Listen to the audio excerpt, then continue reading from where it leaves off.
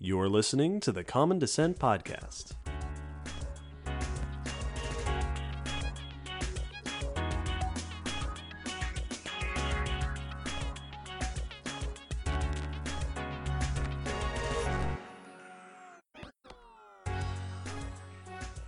Hello, Will. Hello, David. Hello, listeners, and welcome to the Common Descent Podcast, episode 148. As you know, this podcast, we talk about paleontology, life history, evolution, all sorts of cool stuff about the history and diversity of life on Earth. This episode's topic is gliding. Yeah. We have talked about flight on this podcast a bunch. Yes. We had a whole episode about the evolution of flight, episode 6. We have done episodes on every group of flying animals that there is. This episode, we are talking about flight's next door neighbor, gliding. Falling with style. Falling with style in a whole bunch of different wacky, cool ways. Gliding is extremely widespread among the organisms of Earth. There are all sorts of different things that do it in all sorts of different cool ways. No, it gets real weird. It is a fascinating convergent feature that has evolved many, many, many times. This episode, we're going to talk about what gliding technically is, how it's different from flight, what's good about it, a bit of what we understand about evolutionary patterns in gliding, but mostly we're going to geek out over the diversity of gliders in the modern day, and also what we know about gliding in the history of life on Earth. I'm so excited because gliders get so eccentric and bizarre with the ways they decide to catch the air. We're going to have a lot of fun. This episode topic comes to you thanks to requests from Johan, Jonathan, Simon, Yayoi, and Milu. Nice suggestion. Thank you, everybody. We will get to the main topic in just a little bit, but first, some announcements. Announcement number 1, we have a Patreon. We do. The support that we get on Patreon helps to fund all the things the podcast does. If you'd like to support our science communication efforts and help us to make more content for all of our listeners, you can join us on our Patreon. The link is in the episode description. You get all sorts of goodies. Bonus content, bonus access to us, your humble hosts, and also at certain levels you get a shout out right here at the top of the episode. For example, this episode we would like to welcome new patrons Dana, Sable, Yanis, Angus, and Opens Up for Nobody. Welcome, everyone. Thanks so much for the support. Thank you for your support. We truly appreciate it. Don't forget to take advantage of all the cool bonus stuff, the bonus content, the live streams, things like that. If you're looking for other ways to interact with us, we've got social media, we've got Discord, we've got a store on Zazzle, links all in the episode description. And hey, sometimes we get to interact with people in person. Yes. At the beginning of September, we went to DragonCon. Yes, we did. We had a wonderful time. We did a handful of really cool panels with some really cool people. We got to meet a bunch of our listeners who came to see us. It was really cool. We gained, during one of our panels, I think we gained 3 or 4 new patrons during the panel. Which is mind-blowing. That's so awesome. So cool. Thank you so much. Welcome. So cool. Extra shout out to Rebecca and Bo, who are longtime listeners, longtime DragonCon friends of ours that we got to hang out with and chit-chat with a bunch at this year's DragonCon. Yeah. Super great to see everybody. Great to participate. We will be back next year. Yeah, very happy nerds after getting to go to DragonCon. But that is in the past. Let us look to the future. It is September, which means next month is October. Oh, time to get spooky, Time I to think. get spooky. Every year, we do a special side series in October called Spookulative Evolution, where we engage in some fun speculative evolution projects, trying to wrap our minds around how might evolution as we know it in the real world produce monsters from our favorite cultural sources. Yeah.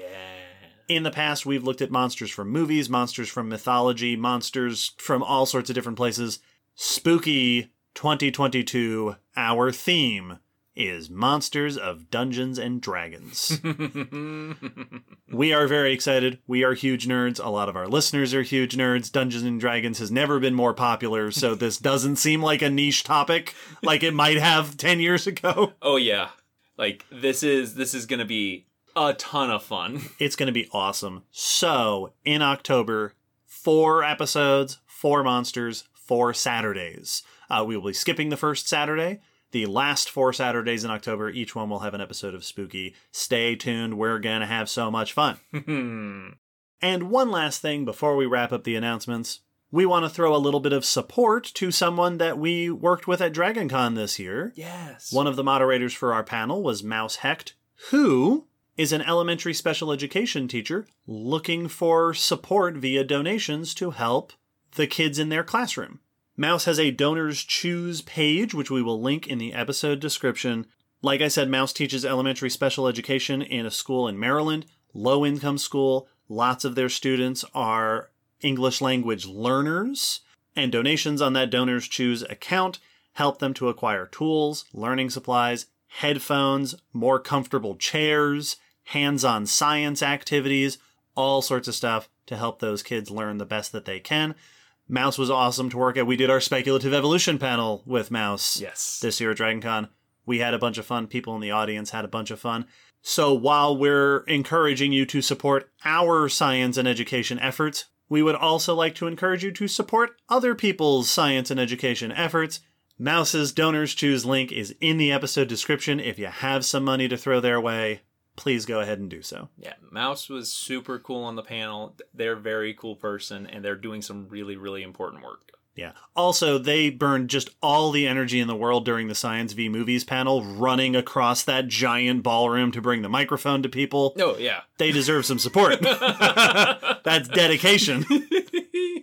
So shout out to Mouse. Shout out to our friends at DragonCon. Shout out to our listeners. Shout out to our patrons. That's enough announcements for today. We have a main episode topic to get to, but of course, before we do that, we have the news. News! Every episode, we pick some news from the world of paleontology, evolutionary science, the kind of topics that interest us and you, to keep us all up to date together. Will, please, news. My first news is coming on the tail end of our last episode, genetics, and is a new finding that corals may be able to pass down mutations in a way we haven't seen in other animals. Oh. This research is by Kate Kuntz et al. In Science Advances, and the article is a press release by Penn State in Science Daily. Hey, that article will be linked in the blog post that comes after this episode, link in the episode description. It most surely will be. Now, in the genetics episode, we talked about the fact that mutations are one of the main ways that diversity and variation gets introduced to an organism's DNA, and then that can be passed on to a new generation and result in new features or slightly differing features and adaptations. Yeah, mutations provide a bunch of the variability that is essential for evolution to happen. Yes. Now, we mentioned that these mutations have to be passed on to the young, which means they need to be in the reproductive cells, the cells that are going to be used, if you're mating, used to make a fertilized egg. Yeah, if you get a mutation in the cells of your shoulder, that's not going to affect the offspring. Yes, those cells of the rest of our body are called somatic cells, and then we have the germ cells, which are the ones that actually are used during reproduction. Somatic mutations in the rest of the body, don't contribute to evolution, and has been the classic thought for over a century of genetic knowledge. Oh man, I love when we overturn a part of our last episode in the next episode. Yep. Corals evidently may be able to break this rule. Ooh. One of the big reasons that somatic mutations don't make it into the next generation is because in most organisms, most animals specifically, reproductive cells and somatic cells are separated in the body. Like, we're not just making germ cells out of random cells in the body. Those are a separate part of the organism where that's happening. So even if a mutation happens in a part of the body near your reproductive parts, that's not going to make it into the germ cells. There is a barrier, effectively, between these two groups of cells in animals. But corals, many will still segregate those cells, but they do it sometimes very late in their development. Like, that doesn't happen as early as it does with other animals. So the germ and somatic cells are in contact or mixed or similar. They're not yet differentiated and segregated and separated. And some don't seem to ever separate them. They don't seem to ever distinguish the two clearly, which means there's the potential that just a body cell mutation could be passed on or have still the potential to make reproductive cells. And this is important because corals can reproduce asexually. They can just bud. Right. And like a bacteria, if you bud, well, then any mutations are going to be passed on as you split your body. Mm-hmm. But they can also reproduce sexually with sperm and egg, pumping it into the water usually.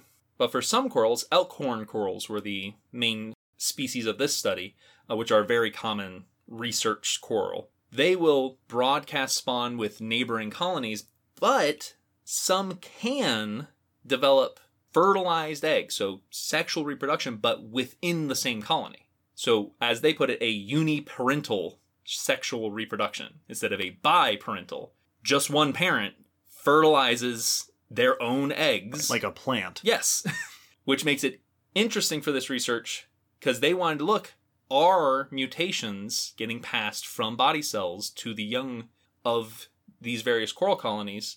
And the uniparental reproduction gave them a really great way to make sure that no other genetic variation, it was limiting the amount of genetic variation they were going to be observing. Yes. Which gives them a very clean way to look and track how many mutations are getting passed on. Convenient. So they looked at both uni and biparental reproduction. They looked at a number of coral colonies, 10 different locations on one large colony, and then samples from 5 neighboring colonies that produced fertilized young, and glanced at just a mere 20,000 genetic locations. Oh, just a few. On a handful. The genomes, the genotypes of these corals. They found that all 6, so the 5 neighboring and the 1 big colony, belonged to the same original coral genotype. So they were effectively cloned from the same original colony at some point, likely through fragmentation, where a coral would get split, broken or something Right. physically divides it, and it just goes, well, I guess I'm growing over here now. Like a plant. Yes, like a plant. Which means that very likely any variation we see between these colonies is going to be from somatic mutations. It's going to be mutations that have happened during the lives of these corals, not due to intermixing with other unrelated colonies. They found a total of 268 somatic mutations in the samples, and the differing colonies harbored between 2 and 149 somatic mutations, sharing with that 268 list. And especially among the uniparental offspring, they found that nearly 50% of the somatic mutations from the parent colony were passed on, which gives evidence that these corals are able to have mutations happen to them in their body and then pass that on. So mutations during their life, not just at the point of reproduction, which very likely could have a major effect on their rate of evolution and ability to respond to changes. And they said it could potentially act as a pre-screening system for advantageous mutations. Because since it's a colonial organism, and since the coral grows by budding, by reproducing polyps, by just splitting, if a polyp experiences a mutation that's negative, that polyp will die, but not really hurt the colony. But if it experiences a positive mutation that helps it, then that polyp will continue to spread and multiply and spread that mutation. And that advantageous mutation developed during its life and then spread has a good chance, a 50-50 chance, it seems, to be passed on to the next generation. Mm-hmm. So it may act as a way to kind of do what's the word I'm looking for? Do a trial run on mutations before reproduction happens. Yeah. Well, it sounds like it would mean that just the pool of mutations available to produce genetic diversity in the next generation is expanded quite a lot. Exactly. It's like now you have more mutations to potentially work with, but in a way such that negative mutations aren't going to be a huge problem all the time, but allows for higher chances of positive mutations eventually getting passed on. Yes. And they said this could end up being a major, that this bit of information could be critical in understanding how corals might be responding and respond to the quick changing climate of today's human-driven climate change. Yeah. More genetic variation could absolutely have an impact on how quickly they might evolve or how selective pressures might act upon them. Also, it's just always fun to learn about an organism that is doing genetics wrong. Yep. The way that organisms aren't supposed to do it. Yeah, this is the only animal that seems to be able to do this, at least according to our current knowledge, which is bizarre. And of course it'd be corals. Oh, yeah. They're trying their hardest to be plants. Yes, and they're doing a good job. They sure are. Well, speaking of news, I've got my first one is about a new dinosaur. But not only a new dinosaur, a new ecosystem in which this dinosaur lived that is important for our understanding of how things were moving around in the early days of the dinosaurs. Nifty. This is research in the journal Nature by Christopher Griffin et al., and we will link to an article in National Geographic by Michael Greshko. The new dinosaur in question has been named Mbiresaurus rothai, which is a sauropodomorph. So these are the early ancestors and cousins of sauropods, the long-necked, long-tailed dinosaurs. Early sauropodomorphs, as we've discussed before, were generally very small, two-legged, bipedal, walking on two legs, but would eventually give rise to the giants among the dinosaurs. Mbiresaurus lived in the late Triassic around 230 million years ago, and it was found in the Pebbly Arcos Formation of Zimbabwe in Africa. Like a lot of early dinosaurs, Mbiresaurus is less than 2 feet tall at the hip, so like half a meter tall. Bipedal, small head, leaf-shaped teeth, pretty classic. A lot of early dinosaurs have this very similar body shape. This is very likely what the ancestor to dinosaurs looked like. Yes, this is how dinosaurs all started out. Yep. Which is insane to think. A lot of early dinosaurs are also not known very well from very well-preserved fossil specimens. This is an exception. Mbiresaurus is known from one nearly complete skeleton, as well as a second one that is a partial skeleton.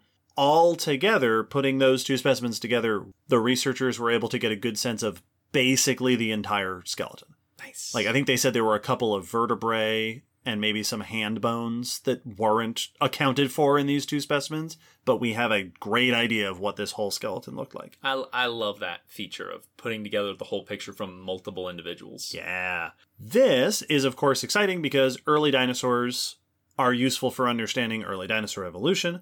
A sauropod ancestor is useful for understanding sauropod evolution. It is also one of those fun superlatives. This is Africa's oldest definitive named dinosaur.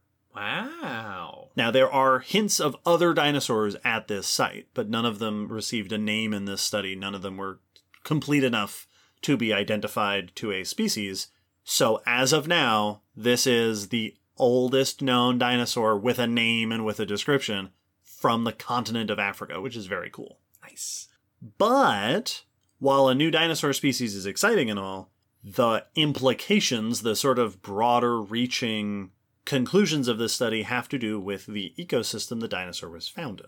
The Pebbly Arcos Formation represents an ancient braided river system, and alongside Mbiresaurus, there are the remains of rhynchosaurs, edosaurs, those are the crocodilla cousins, cynodonts, a herrerasaurid, so a different bigger early dinosaur. And this whole ecosystem assemblage, the authors noted, is very similar to fossil sites of the late Triassic in Argentina and Brazil. Oh. Now, the fact that the African site is very similar in its ecosystem to South American sites is not surprising, because during the late Triassic, those continents were together. We had Pangaea. Most of the Earth's land masses were in one conglomerated continent. Yeah, back then they weren't two things.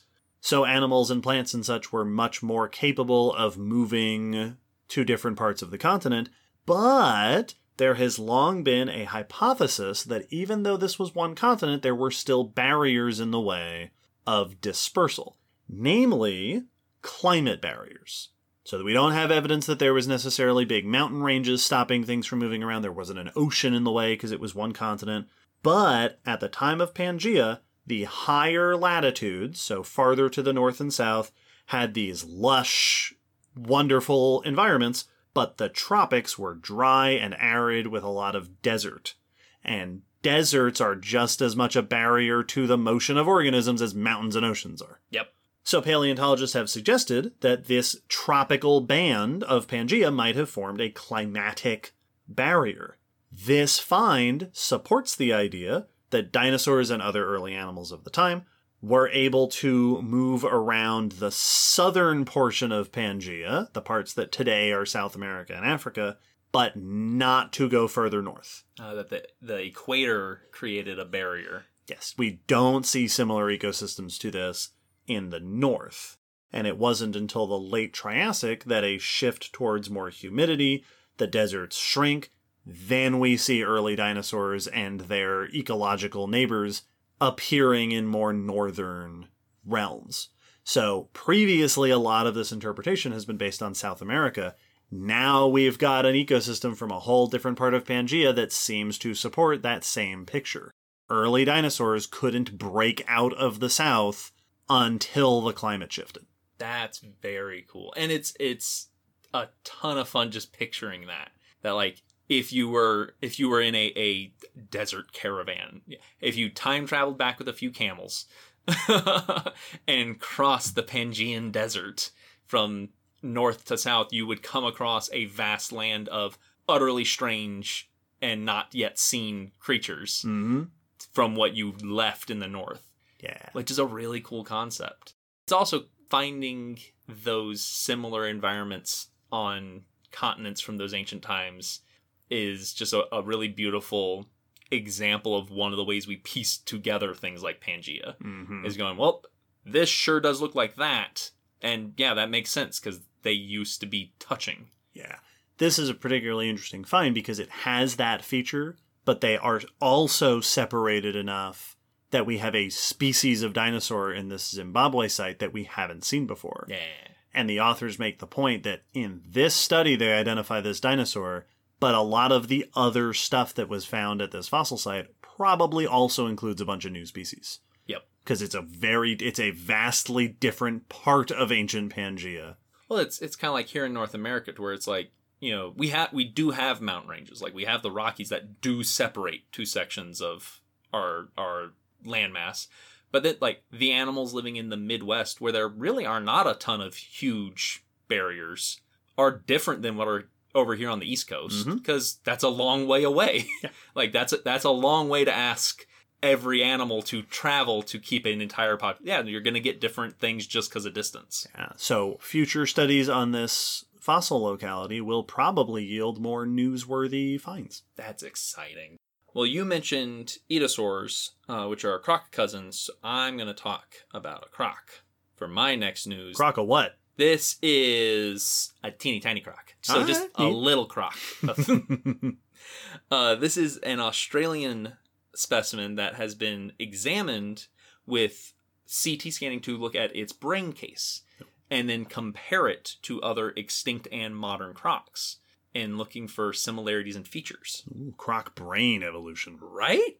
This research is by Yorgo Riztevsky in the Journal of Anatomy, and the article is by Evrim Yazgin in Cosmos magazine. This croc is an Australian Mecasuchian.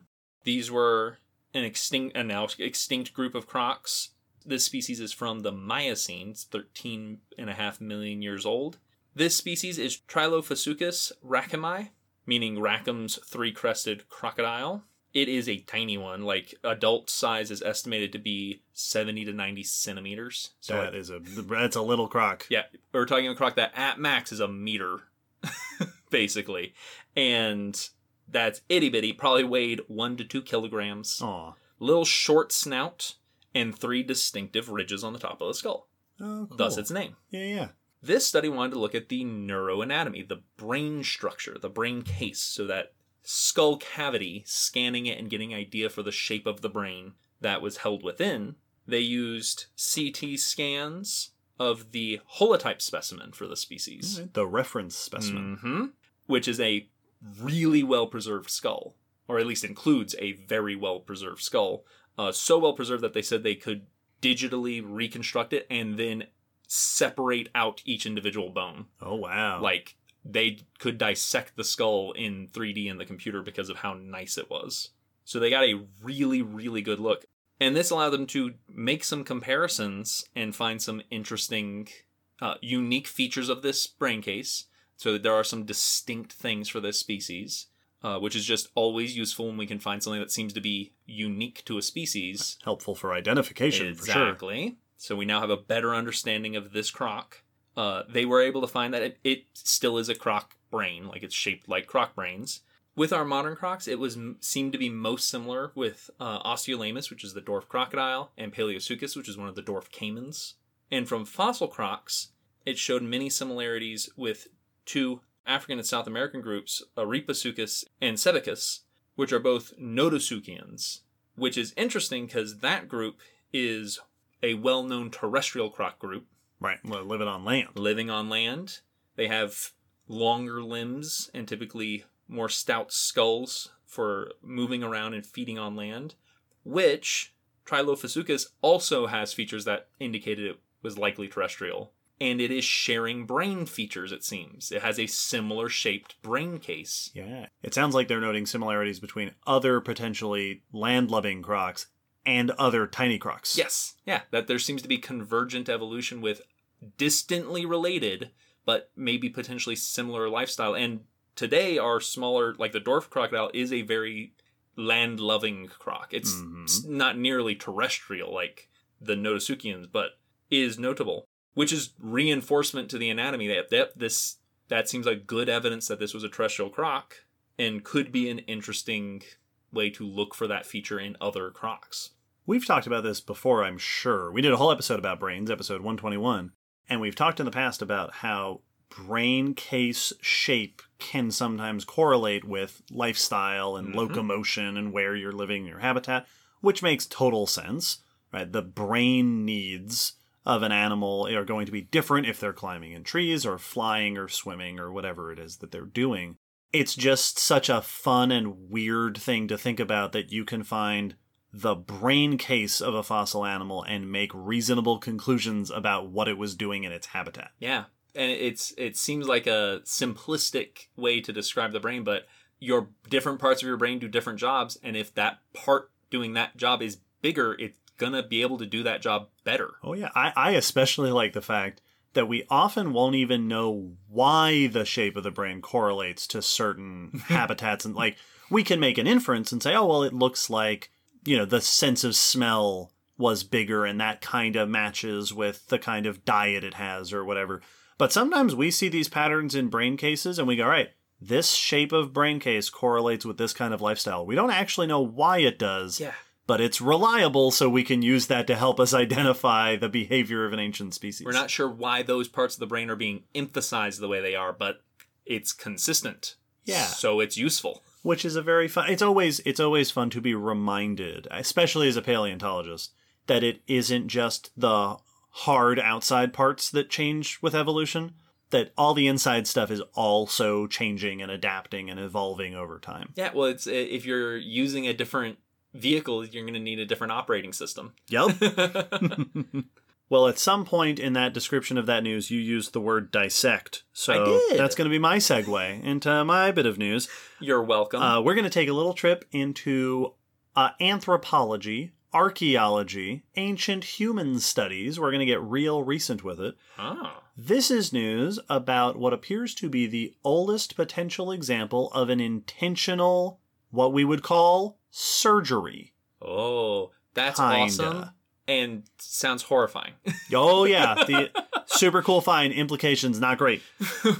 This is research by Tim Ryan Maloney et al. In the journal Nature, because with a title like that, of course it's in Nature. And we will link to an article in Smithsonian Magazine by Brian Handwerk. So one of the things that we humans can do is complex medical care of each other. Now, according to what the authors wrote in the paper, the general view is that around 10 to 12,000 years ago, when humans shifted from a more foraging, wandering lifestyle to a more agricultural, sedentary, staying in one place society, this transition gave rise to all new health concerns and all new opportunities for taking care of each other, and stimulated more modern medical practices.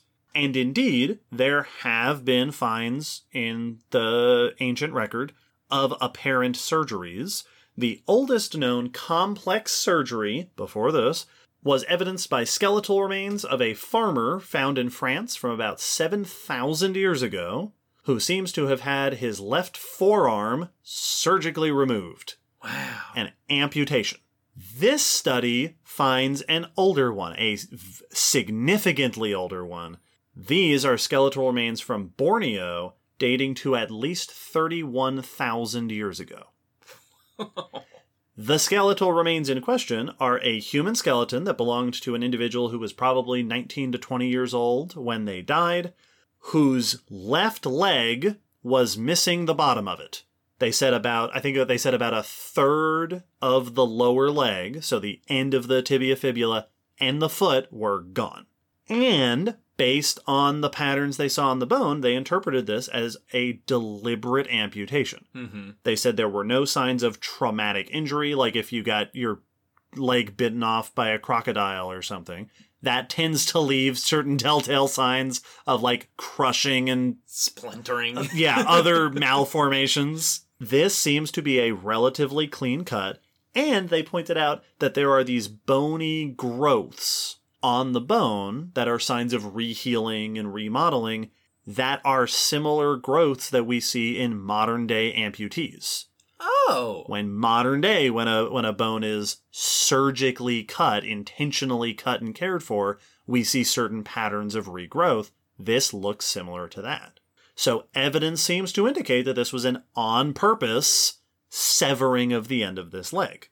They also point out that there are no signs of major infection or major complications following this, and evidence from the skeleton suggests that this individual survived another 6 to 9 years. Oh, wow. They found this isn't like this skeleton was buried under the sediment because it died with the leg injury. This was found in an intentional burial. So this individual had lost the end of their leg, lived for another almost a decade potentially, and then was buried by their peers later on. In fact, a little side note, they pointed out that this is possibly the oldest burial of a human in this region. Whoa! Which is pretty cool. Now, finding evidence of an intentional amputation is exciting not only because of the sentence that I just said, that that's a very cool thing to find, but it implies certain things about the people that lived at that time. The authors point out that in order to do a clean, healthy, relatively safe amputation, whoever did it would have had to navigate around blood vessels and nerves and muscles to avoid fatal blood loss or infection, to make a clean cut that is able to heal and allow a person to continue living for several years. They also point out that this individual probably also would have had to have received a lot of care from their community, helping take care of them, cleaning the wound, helping them prevent infection, things like that. Now, this is I'm personally always a little bit skeptical, and I think Laura mentioned this when we had Laura on in episode 84, of the inference of this individual had a severe injury and didn't die from it, therefore they must have been taken care of by the people around them. Yes. I'm always a little bit skeptical, only because we see animals in the wild survive for long periods of time with just horrific injuries all the time. Just truly gruesome states of being. So I don't doubt that ancient humans could have persisted even if they weren't being taken care of by their community and having their injuries tended to and stuff like that. Well, and it's like there's been lots of humans, and so the chances that an injured human surviving successfully because of help from friends is absolutely very logical. It makes a ton of sense. Yeah. Almost certainly was happening. But also, surely someone fractured their femur at some point, but happened to be in a place where there was water and food close enough nearby that you could scooch around to it. Yeah. And survive for a surprisingly long time until it healed. We see that in nature all the time. Mm-hmm. Now, that being said, in this case, they point out that the cut seems to have been intentional. There don't seem to have been major complications, and they were later buried, Yes. like intentionally buried.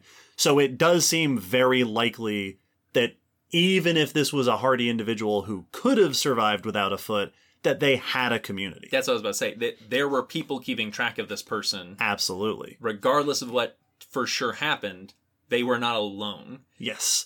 And seemingly their community had the sense about them to carefully remove a part of an extremity, seemingly on purpose. Mm-hmm. Now, the authors point out that there doesn't seem to be any evidence to explain why this would have happened. Yeah. So we don't know if they, got frostbite or gangrene set in or what. Yeah, if it was just a mangled foot that was painful. Right. It could have been a terrible reason. Maybe it was the wrong choice.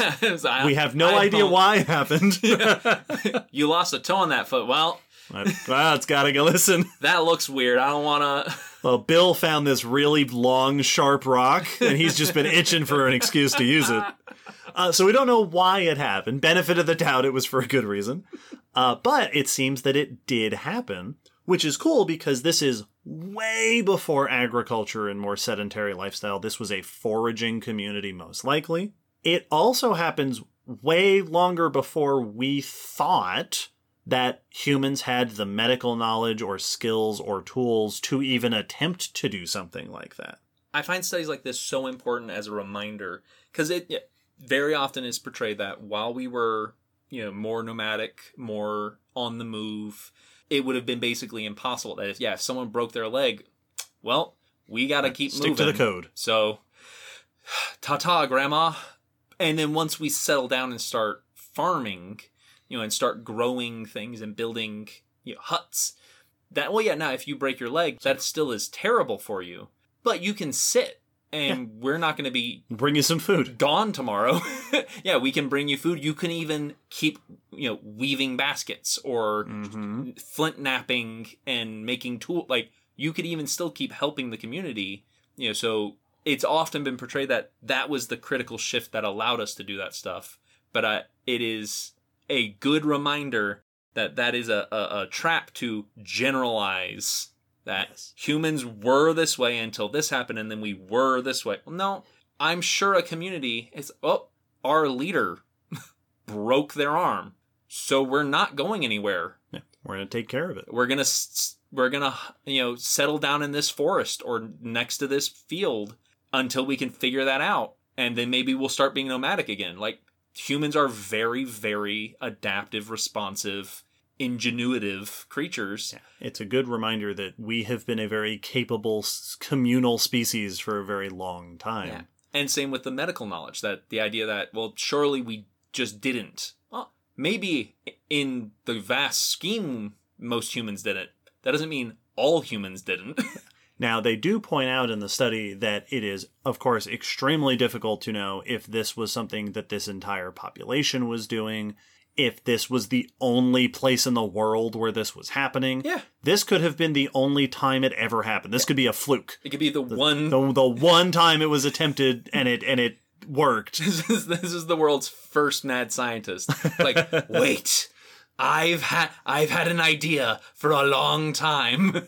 But at the very least, that this is a very early example of a complex medical procedure potentially happening. There's also some really cool artwork with the article that shows this person with their missing part of their leg with a big stick using to support themselves, looking out of a cave with cave art on it, because apparently also some of the world's oldest cave art comes from this region. Oh, cool. It's very cool. That is fantastic art. And once again, it's like, it's nice to think of, there would have been people who survived injuries in the past and went on to live just like people do today. Now, you did make the point about how the title sounds rather horrifying. And this is all very heartwarming and cool and encouraging. Our species is real neat. But this was also 31,000 years before antiseptics or anesthetics.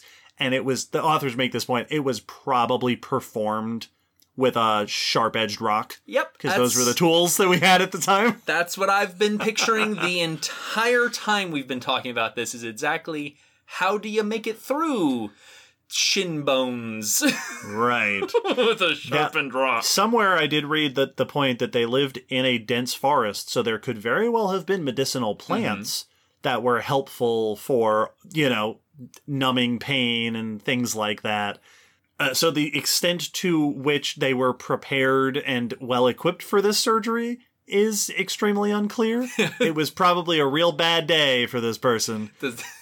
Does this person have cracked teeth from clenching? And a point that I forgot to mention is that they said that the individual died at 19 to 20 and lived several years after the original amputation. So this probably happened when they were a child. Yeah, exactly. Like relatively young, preteens or thereabouts. So this was a very delicate and unusual procedure that is a really interesting find for our human history. Well, and it brings up the interesting point of, like, was this successful because it was a child who was growing and would heal quickly? Mm-hmm. And it could be. Would this not have worked? Would the same tools and the same procedure at that time not have worked on an older individual who was closer to being done growing? Tons of cool questions. If you want to read more about it, like we said, there will be links to all of these news articles in the blog post. And hey, now we're done with the news, which means we can move on to our feature presentation, our main episode topic. After the break, we will get into discussing one of the coolest things that life on Earth has evolved to do over and over and over again: gliding.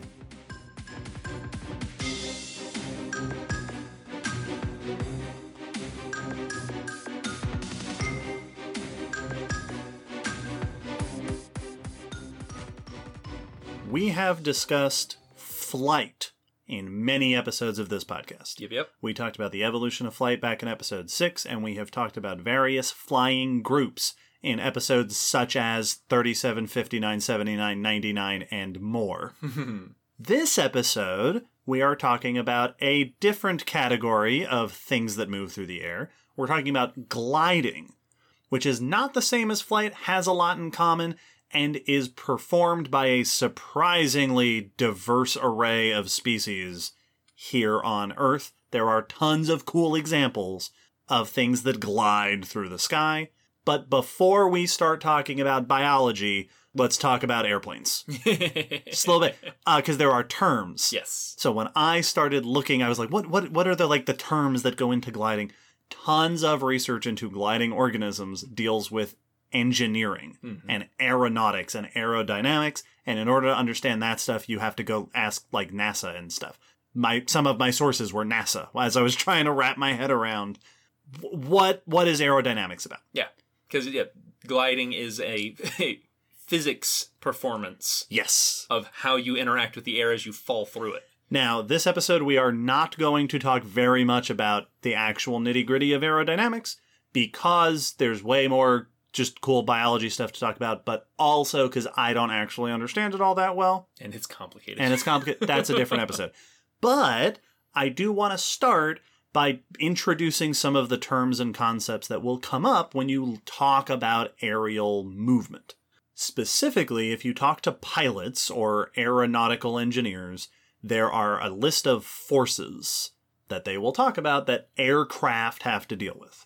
Notably, there is weight or gravity, the force that pulls it downwards. Everything that is in the air preferentially moves downward toward the Earth. That's what being on Earth is about. Yep. You'll hear the term drag. Yes. Drag slows down movement. So if you are moving downward, the force of the air around an object or organism slows it. If something is moving forward, like an airplane moving forward, the force being put on it by the air around it slows down that forward movement. Yeah, it's the pressure or the friction of the air on the object. Yes, which is bad if you want to move fast forward and great if you want to move down slowly. Yes.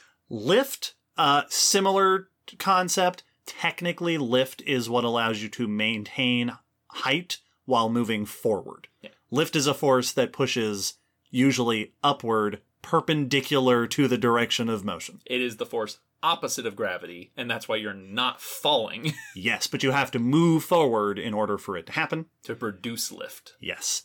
And thrust. Thrust is super important because it is what pushes something through the air. Down, you don't need thrust, but every other direction you need thrust if you want to actively move in that direction.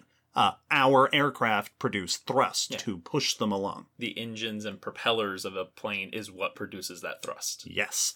You'll also hear terms, for example, pitch and roll and yaw, which are the various ways that an object in the air might spin in 3 different dimensions. And the reason that these are forces, these motions are important, is because anything moving through the air, especially if it's doing it on purpose, has to deal with some degree of these forces and motions.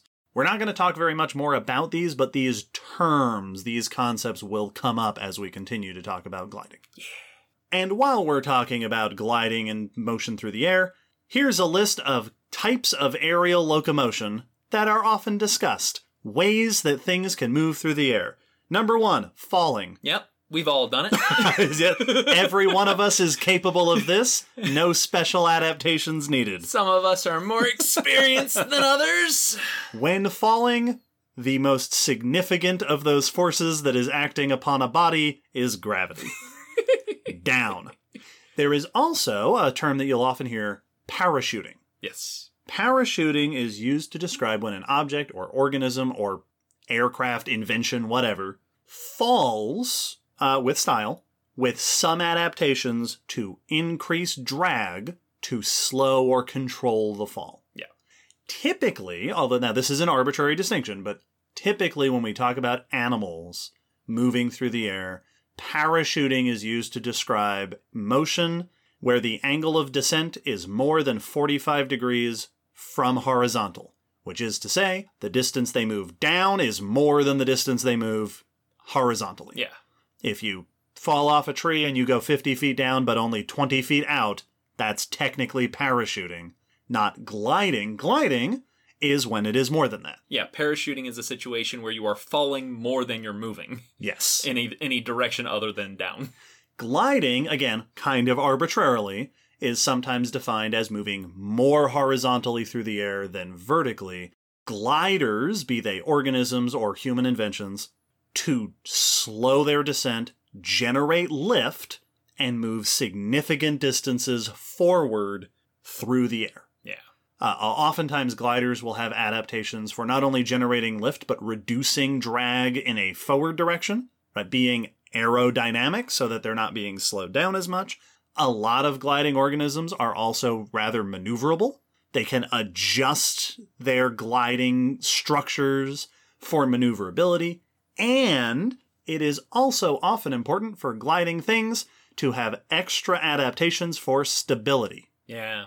Stability specifically to avoid the rolling and the pitching and the yawing and tumbling out of control in the air. Yeah. Like when you throw a paper airplane, it very quickly just goes into chaos. Yeah, if you didn't make it particularly well, it can just spiral. Yes. So gliding is controlling motion through the air, typically for relatively long distances. Gliding looks like you did it on purpose. Yes. An animal that glides, am built to soar, asterisk next to that word, through the air for quite a ways.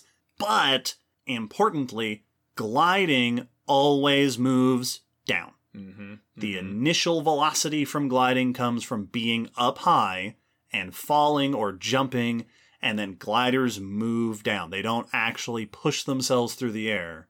They are falling, again, with style and with control. There's no thrust. Now, gliders can get tricky and find areas of rising air or rising wind and catch the air and then ride that, but they have no ability to actually push themselves upwards in the air. There are lots of animals that parachute. There are lots of animals that glide. We will talk about a bunch of them in a bit. Gliding rodents, gliding frogs, gliding lizards, all sorts of cool stuff that have these various adaptations for moving through the air. And then there's flying. True flying adds in that last force. Flyers can push themselves through the air. Birds, bats, insects, pterosaurs use wings to push themselves. They can move up, forward, sideways, whatever direction they want. They can produce thrust. True flight has evolved 4 times in the history of evolution on Earth. Insects, pterosaurs, birds, bats, and it has been invented by one additional species that doesn't just use wings. That also uses like propellers and balloons and stuff, which is pretty cool. but that's not what we're talking about. Now, it's important to note we will use these terms over the course of the episode, but the distinctions between them are a bit hazy, and they're not exclusive. Well, that was my first thought when we were talking about parachuting and versus gliding, is that by the definition, even, you said it was arbitrary, but even by that arbitrary definition, that if you're moving less forward than you are down, then you're parachuting, or if you're moving more forward than you move down, then you're gliding. But that means there is going to be a point at which, well, you moved 1 centimeter less than that one moved, so there's going to be a perfect gradient between a pure parachute, I'm just falling slow enough not to break anything, and a full-on glide that I am going way, way, way away. Right. There's going to be a perfect gradient between those two where it's going to be really hard to tell how much of this is just a really good parachute that lets you move or a really slow glider. Right. And if you can do one, you can do all the less complex ones. Yeah. So if an animal can fly, it can glide, it can parachute. If an animal can glide, it can parachute. So the distinctions are a bit blurry. And if you can parachute, you can fall. And if you can parachute, you can fall. Anybody can fall. One other term that I want to note, I said the word soar a little earlier. Soaring, biologically has a definition. Yeah. Soaring is something that flyers do. That's what I was wondering, this is when flying animals manage, using certain behaviors and adaptations, to stay in the air for long periods of time and fly by riding various wind currents or updrafts to produce energy-efficient flight without having to flap very much. Yes, but with minimal thrust from the animal. Yes, but technically it is different than gliding for reasons we're not going to talk about here, except to note that there are some animals that are really, really good at soaring. Oh, yeah. Someday we'll talk about that. And then there's one other category that doesn't actually quite fit any of the ones that I just listed that I think is really important to note since we're talking about gliding organisms. The other way that an organism can move through the air is just by being really, really small. Yep. While I was putting together notes for this episode, I was reminded of a term which I had forgotten exists, and the term is aeroplankton. Yeah. That's a thing. Our planet is full of organisms that are so small that they just get carried by the wind. Yep. The sky is full of viruses, bacteria, algae, fungi, seeds, pollen, spores, tiny insects, tiny animals that are just carried around by the wind. That is also not what we're talking about in this episode. Yes. But it's important to note. That's getting closer to swimming than it is gliding or flying. You're doing something different. You also have things that can't fall fast enough, where it's not even that they're have a parachuting structure. It's just you're too tiny to fall fast enough for it to be dangerous, like an ant. Mm-hmm. Those parachute just because the air is thick to them. And technically you're falling, but there's a lot of drag. Yeah. But you're not necessarily adapted to drag. There's all sorts of haziness. As we will see in a bit, there are lots of things that glide, using gliding membranes, gliding adaptations to, again, soar, but not technically soar, through the air. And before we get into actually listing some examples, I want to address what makes gliding good. There are certain benefits to gliding, and these are going to come up as we go through some of our diversity of gliding. One major benefit of gliding is that it makes it really easy to get around. Mm-hmm. Especially in situations like a forested habitat, gliding is way more energy efficient than climbing down a tree, walking across the floor, and climbing up the next tree. You can just glide from one to the other. Gliding doesn't take a huge amount of energy because a lot of it is passively riding the air. So it's a very energy efficient way of navigating an ecosystem. Also really handy if for some reason you don't want to touch the floor. Yeah. And there could be all sorts of reasons why you might not want to touch the floor. Gliding is also very commonly seen as a method of predator avoidance. If a little flying squirrel is up in a tree and a cat comes running up the branch, that squirrel can jump off the branch and glide away, and that predator can't follow it. Yes. And also, gliding is just really gliding, parachuting, so any method of controlling one's descent is really handy if you are in a situation where you might fall. Yep. It allows you to avoid falling. Yep. If you live in a tree, being able to control a descent is not a bad adaptation to have because you live very high up in the air. But it does, as we're talking about costs and benefits, bring us to the sort of corollary question, why not fly? Yes. What's the point of gliding and not, why don't all gliders inevitably just start flapping wings and start flying? And the main answer is that in many cases, gliding is actually better than flight. It is way cheaper. Yeah. It is way less costly to glide. That is one of the reasons why so many birds will glide a bunch of the time. Because if you can glide and you don't have to flap, that saves a whole lot of energy. Well, I think the easiest way to show how much cheaper and easier to form a gliding thing, you can make a gliding thing out of a piece of paper. Like you make a paper airplane. I want everyone to just think for how much more work would it take to then make that paper airplane fly. Yes, and that is actually a really good point, because another reason that flight is so much harder than gliding is because you do have to have very specific adaptations. Yeah. And those might get in the way of other stuff. Yeah. It was what we've said before of bats are extremely good at flying. They're more efficient flyers than birds, like energy-wise. But they are not typically very good in any other space other than in the air. They're not good runners. No. Because their bodies have adapted in such a way that they can't really run properly. They can't swim well. Having the body of a flyer is very restrictive. Yeah.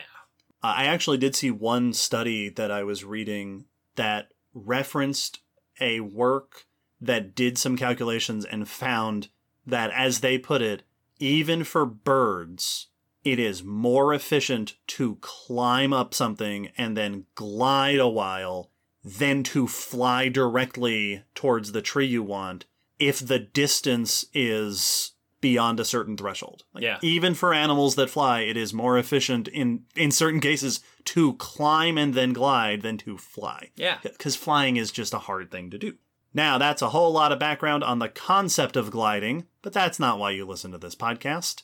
Surely you want to hear us talk about some things that actually do it. So let's go through what is the incredible diversity of gliding things on our planet, with special focus on how they are adapted to do these things and just how many ways nature has come up with to achieve this ridiculous behavior. This is my favorite thing about gliding, is the weird variety of gliding structures. Yes. Right off the bat, flyers glide. Yep. Bats, birds, pterosaurs, presumably, many of them are thought to have been good gliders. Insects will glide. Certain insects are better at it than others. For example, I came across one study that was looking at gliding in butterflies. Yes. And they'll alternate between flapping and gliding. So right off the bat, if it can fly, it can glide most of the time. But again, that's not who we're talking about today. Gliders. Now, so far, all of the examples we've given and the examples that you at home are probably thinking of have been animals. But I do want to make mention that there are gliders among plants. Yep. Specifically, there are plants that have seeds that ride the wind. And this is something that you already know. If you live in a place with plants, you probably have interacted with these seeds. There are two general kinds of seeds that ride the wind. There are pappos seeds, which are seeds that have tufts of hair that produce enough drag that they can ride the air, ride the wind.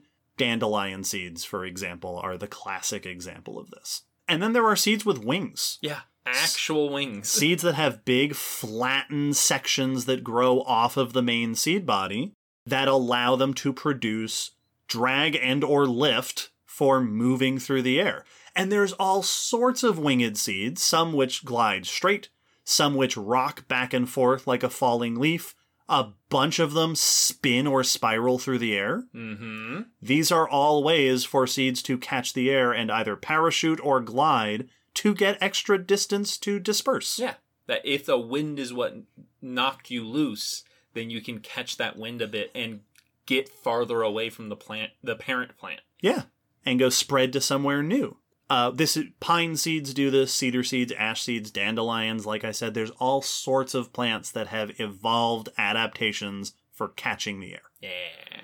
Now, all of those are passive gliding in the sense that the plant is not choosing what direction to go, probably. When we talk about animals parachuting and gliding, we are really interested in directional movement. animals that can move themselves through the air. And among the animals, there are so many examples of this.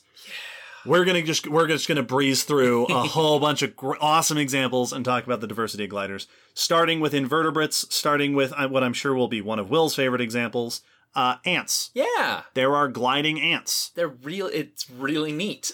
There are numerous species of ants that have been observed. If they fall off a branch, they can control their descent and usually glide back into the tree trunk. Yeah, and then crawl back up. I've seen a video of it where you can watch the ants moving around in the trunk, and then every now and then one will fall off and just do a little in-air U-turn and come back to the trunk of the tree.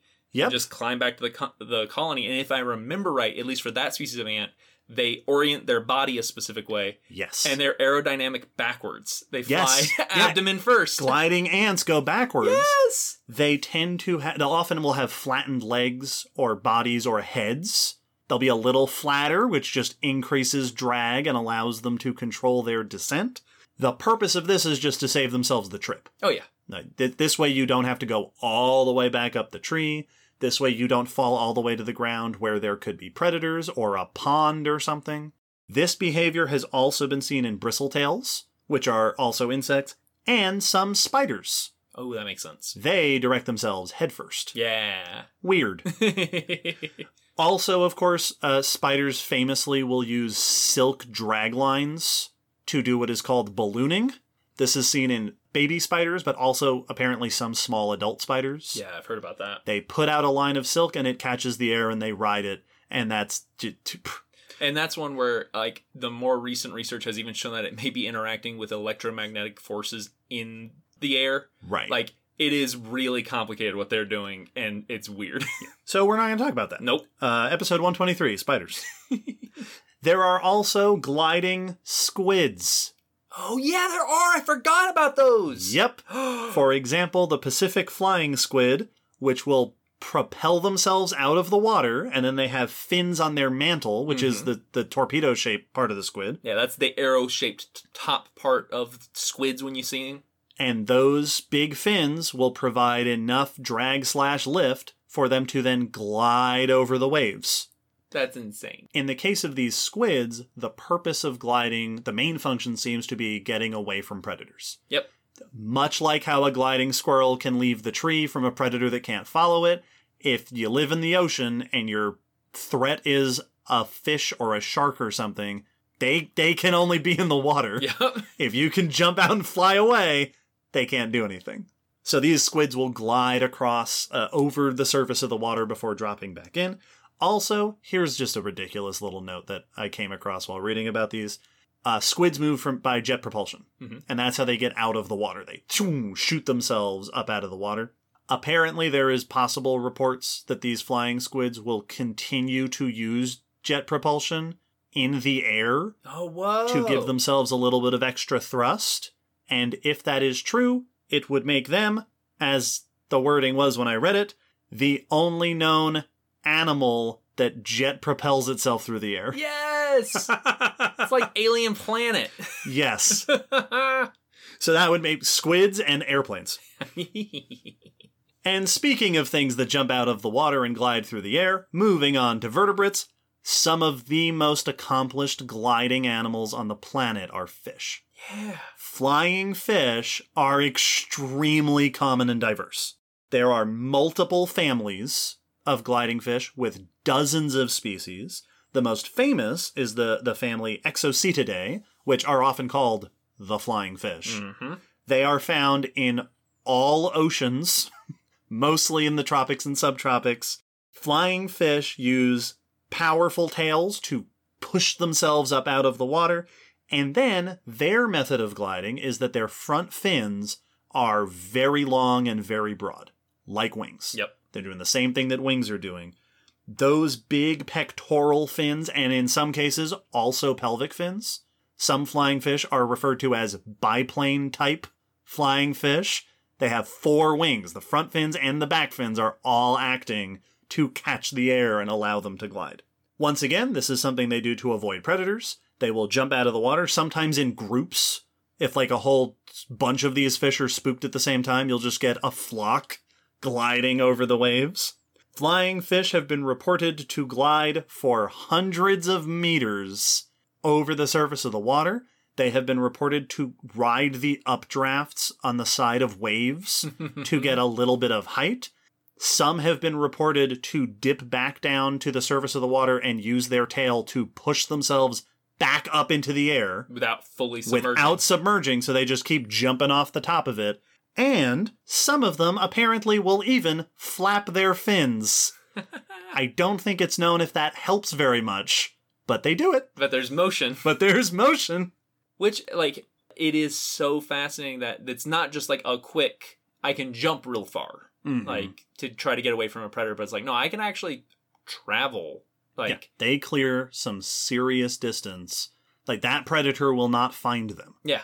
They are gone. Yes. And we see it in both the fish and the squids that have adaptations both for getting themselves out of the water and then for riding the air, creating an airfoil, which is what we call that shape that catches the air, that provides lift to keep an animal up in the air. With fish, they've already got the fins for it. Mm-hmm. They have these fins. They glide through the air. And you're already aerodynamic, because if you're hydrodynamic, you're usually pretty aerodynamic. Yeah, they tend to be relatively thin and torpedo-ish shaped, which is great for moving through the air. Yeah, if you're wanting to move through a fluid, that's how you move. And both liquid and gases are fluid structures. Yeah. So some of the most accomplished gliders on the world are fish. Now, moving into tetrapods, terrestrial animals, you will notice a trend, and that is every other example that is on this list is a species that lives in trees. Yeah. Among amphibians, there are plenty of parachuting and gliding frogs. Yeah. Arboreal frogs, they live in trees. There are multiple families, including Rhacophoridae and Hylidae, which between the two of them are found in Asia, Australia, and the Americas, that have been seen either slowing their descent or in some cases truly gliding, making some real distance. The adaptations that frogs use to do this, to catch the air, are membranes between the digits. Yeah. They have webbed toes and feet. Yeah, that webbing, and they have big feet, that produces a bunch of surface area for lift. And this is another one of those, like you were saying with the fish, where you have fins, frogs have webbed feet, so you already have a flat, wide membrane. Yeah. So just make it wider and bigger. Some frogs will also have extra membranes along the sides of their limbs, just for a little extra bit of lift, and often flatter bodies. Gliding frogs tend to flatten their bodies out while they're in the air, and it makes them a pretty capable little froggy airfoil. That's awesome. Easily, among the examples on this list, frogs are the most awkward looking while gliding.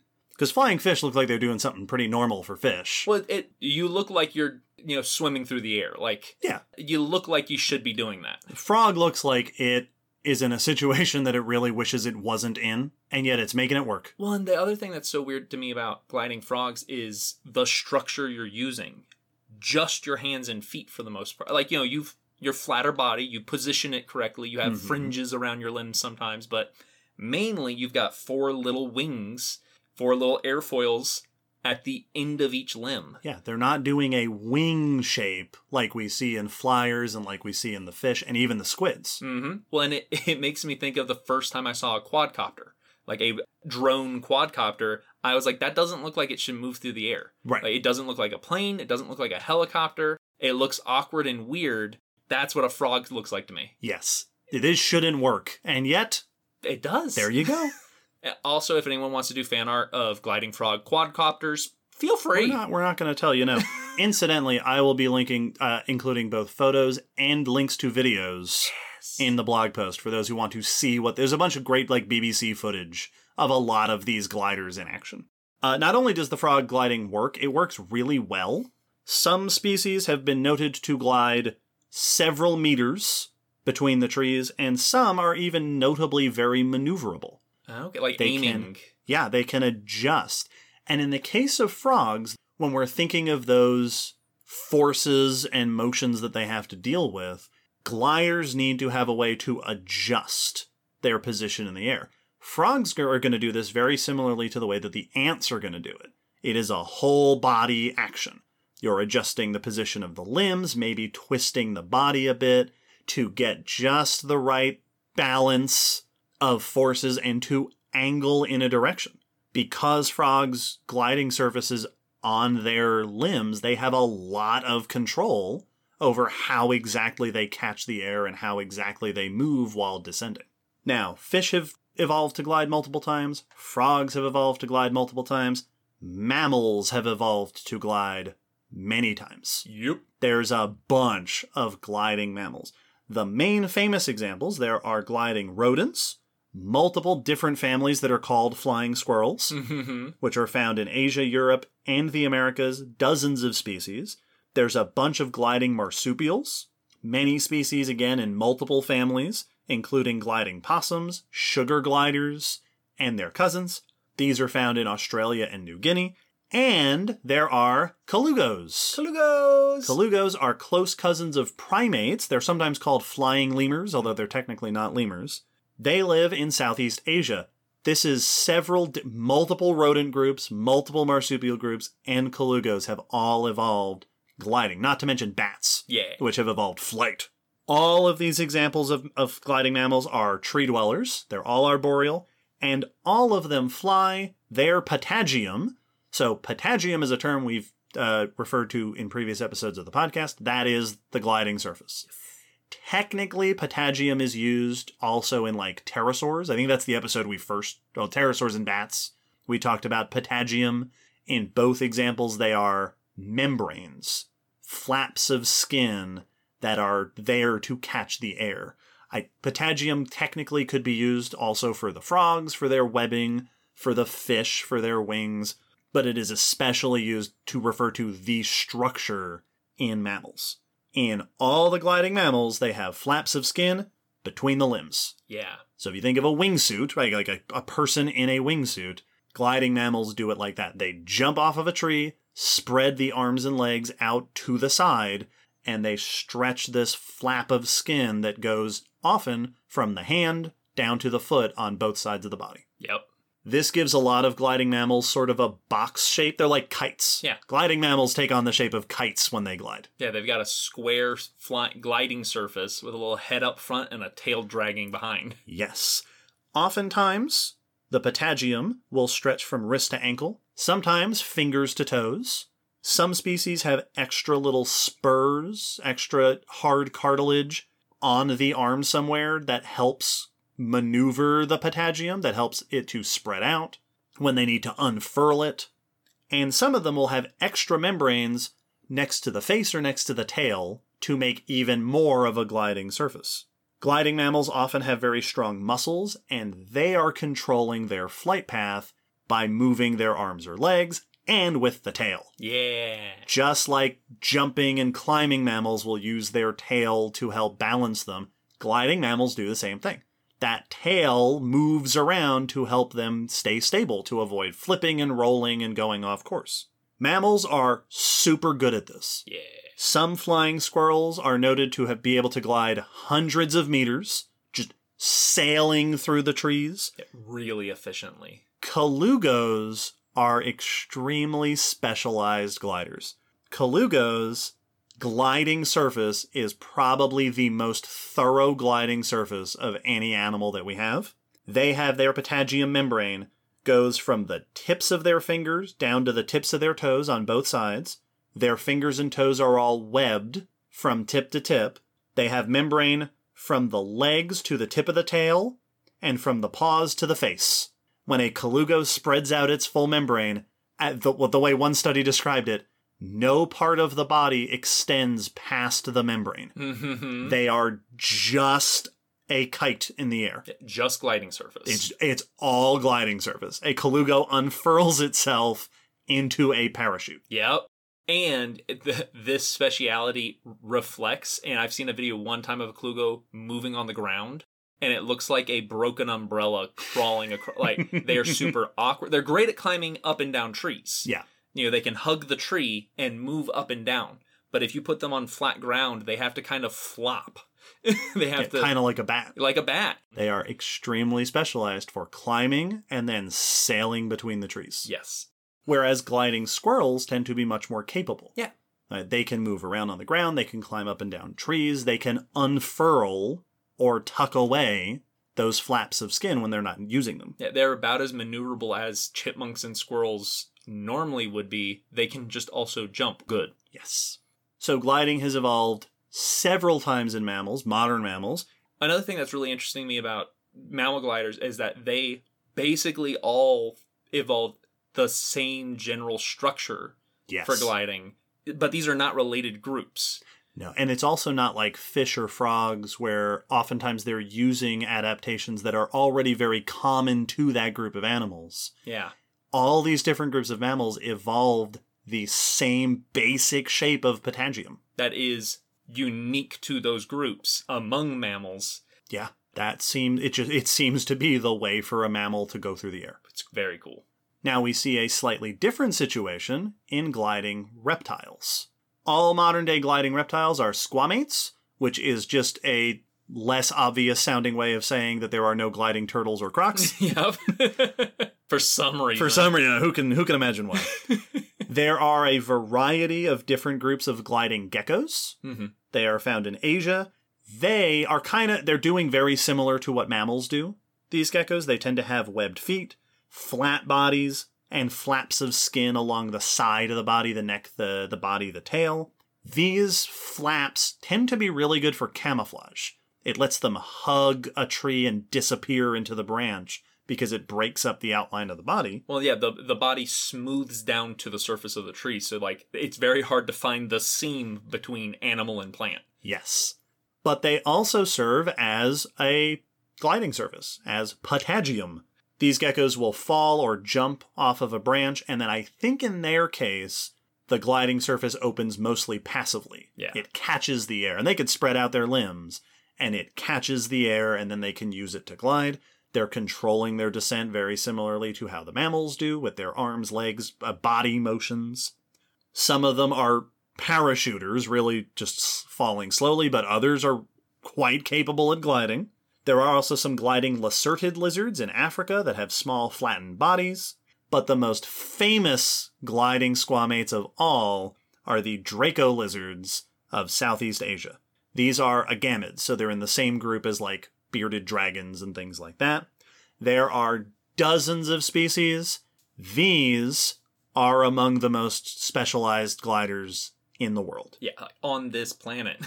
Draco lizards support their gliding surface between a bunch of extra long, hyperextended ribs. On both sides of the body, usually I think like 7 or 8 ribs along the side of the body, just fold out and extend with a gliding surface between them.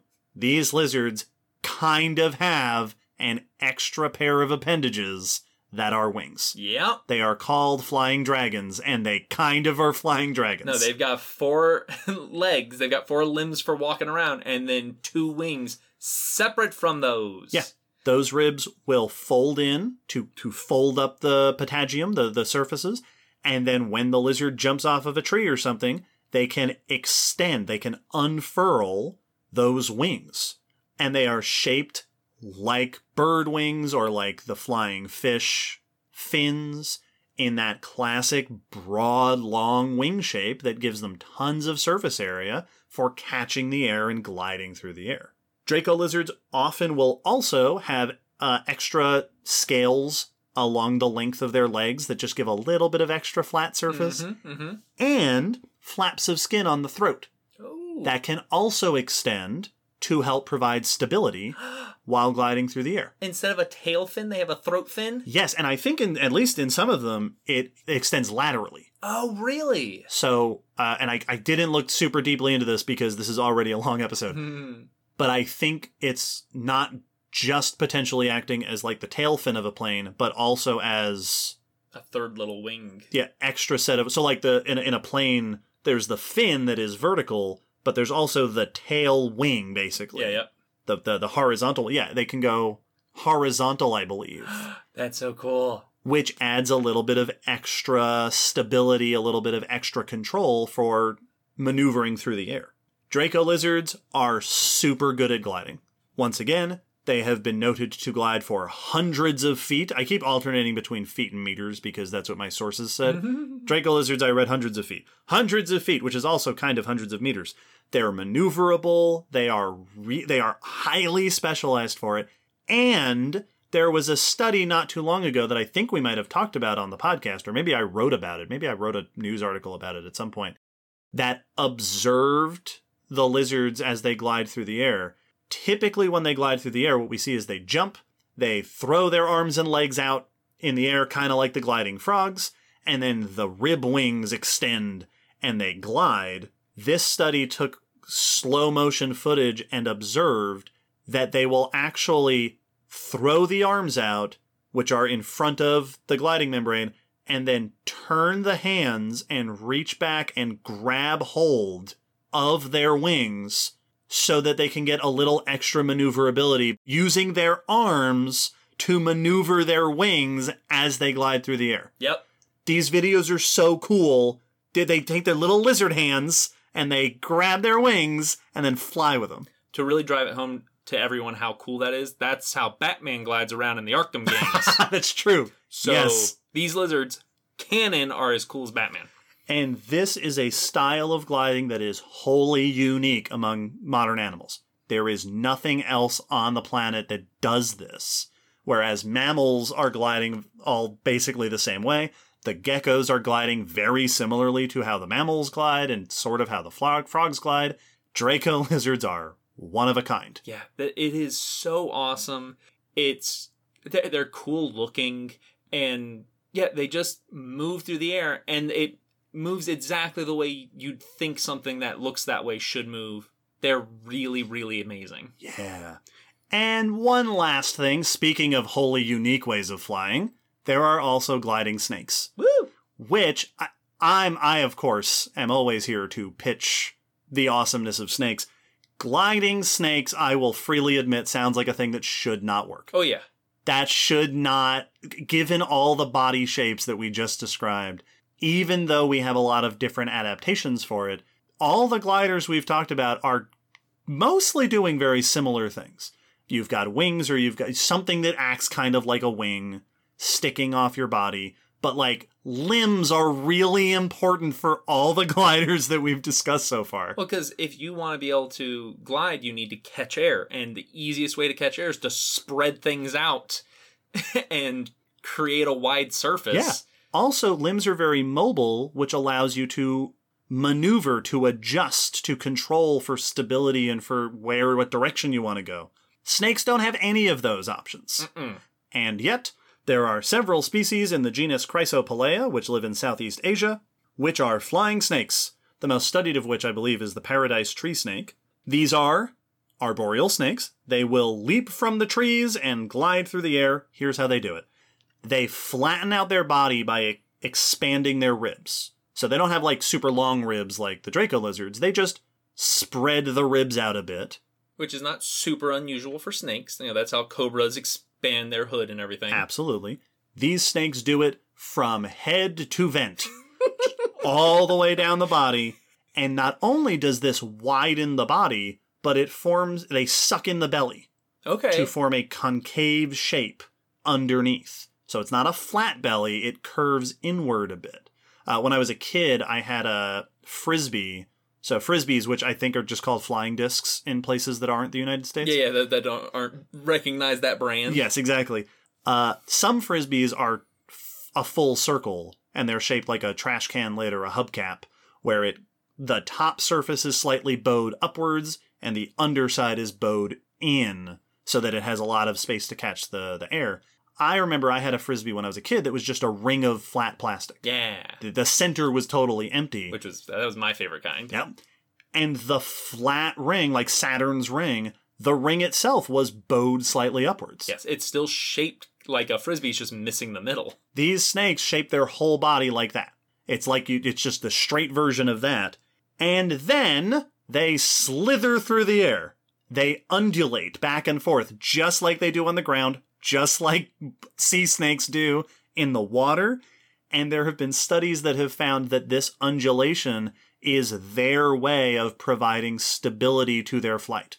They don't have limbs, they don't have wings, but their body is long enough that they can cover enough area in the air to stabilize their path as they move through the sky. Yeah, it's if you take a rope and put it into an S shape, a serpentine shape, you will end up with broad sections going left and right like wings. Yes. So they make wings out of loops.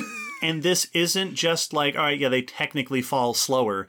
These snakes, again, have been documented gliding over 100 feet of horizontal distance. And this is a thing that I've heard noted about them a lot, they have been documented making 90-degree turns. Wow. They are highly maneuverable through the air. Wow. They are really good at gliding. That's that degree of a turn is crazy. Yeah, I did not. Now, to be fair, I did not find like a paper that said that, but I have seen that number cited a bunch. So I don't know, maybe it's an exaggeration. Yeah, but like an extreme turn, not like a slight skewing left or right. Yeah. But like, nope, I want to go to that tree. Yeah. And I changed my mind midway through. So just all over the world, there are dozens of different groups that have evolved using several different methods of gliding, of doing all the things that gliders need to do. And this, I think, is really interesting because we've talked about flight a bunch. Flight has evolved, like we said, 4 times. Flight is hard. It is really hard to do, apparently. Gliding shows up everywhere. Gliding is all over the world in tons of different habitats. Gliding seems paradoxically easy for evolution to stumble upon over and over again. Which makes perfect sense to me because you'll see animals that parachute having no structure for it, basically. Mm-hmm. Like squirrels. If a squirrel falls, they spread their limbs out to flatten their body out and catch more air. And I've seen a squirrel like jump off a 10-story, I don't know what it was, apartment building, land, and then run to the park across the street. Yeah. Because they can slow down enough to parachute safely from great heights. It makes perfect sense that just, you add a little bit of flappy skin and you're going to start moving forward every time you parachute. Yes. There has been a lot of discussion in scientific literature about how gliding evolves, what are the patterns we see among gliding things. Like I mentioned that all the tetrapod gliders are also tree dwellers. Mm-hmm. And I've got a bunch of more things to say about that later on in the episode. We'll talk about patterns in gliding evolution. But we've been having so much fun just going through and geeking out about gliders today.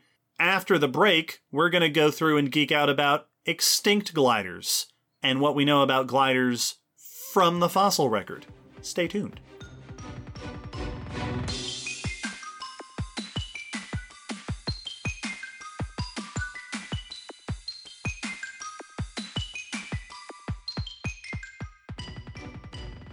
Interpreting gliders in the fossil record can be tricky. We've discussed plenty of times on the podcast before how figuring out the behavior of ancient animals can be tricky in the first place. One way that we identify gliders in the fossil record is by identifying members of gliding groups. If they're recent enough, geologically, we can do that. For example, there are fossil exocetids, which is the group that includes the flying fish. There are fossil relatives of colugos. There are fossils of flying squirrels. We actually have flying squirrel teeth at the Gray Fossil Site. Yeah, we do. And those are teeth that come from this particular group of mammals that glide. So we can say, those are gliders. We can also use modern animals to make estimates for when gliding evolved. Last episode, we talked about genetic molecular clock estimates. We can estimate, all right, these have been around for a certain amount of time. But once we step outside of groups we still have today, it becomes tricky. And in order to know that a particular fossil species glided, we either need some surefire skeletal adaptation, which can be really tough to do because in certain animals like flying squirrels, for example, the body, there are things in the skeleton that tend to correlate with gliding, but it can be really hard to say, was this for sure a glider? Or like gliding frogs or gliding snakes, that doesn't always show something in the skeleton. So the other option is that we just have to find a fossil that is so well preserved. It's fossilized midair. If I just in the sky, just floating there for eternity. No, that's ridiculous. A fossil that is so well preserved that it shows us the soft tissue of the gliding surfaces. Because those tend to be soft stuff. Yeah. Animals don't have bone wings. Yes. It's a skin, it's a membrane that is supported by the body. Yeah. Other than insects, which their gliding stuff is made out of the same stuff as the rest of their body. So if they fossilize, their wings could fossilize, but otherwise, tricky. So in order to identify a fossil glider, we either need a really good skeletal indicator or just soft tissue preservation, both of which are relatively rare. But on the other hand, gliders are relatively common. And this raises an interesting set of possibilities. Gliders today are extremely common.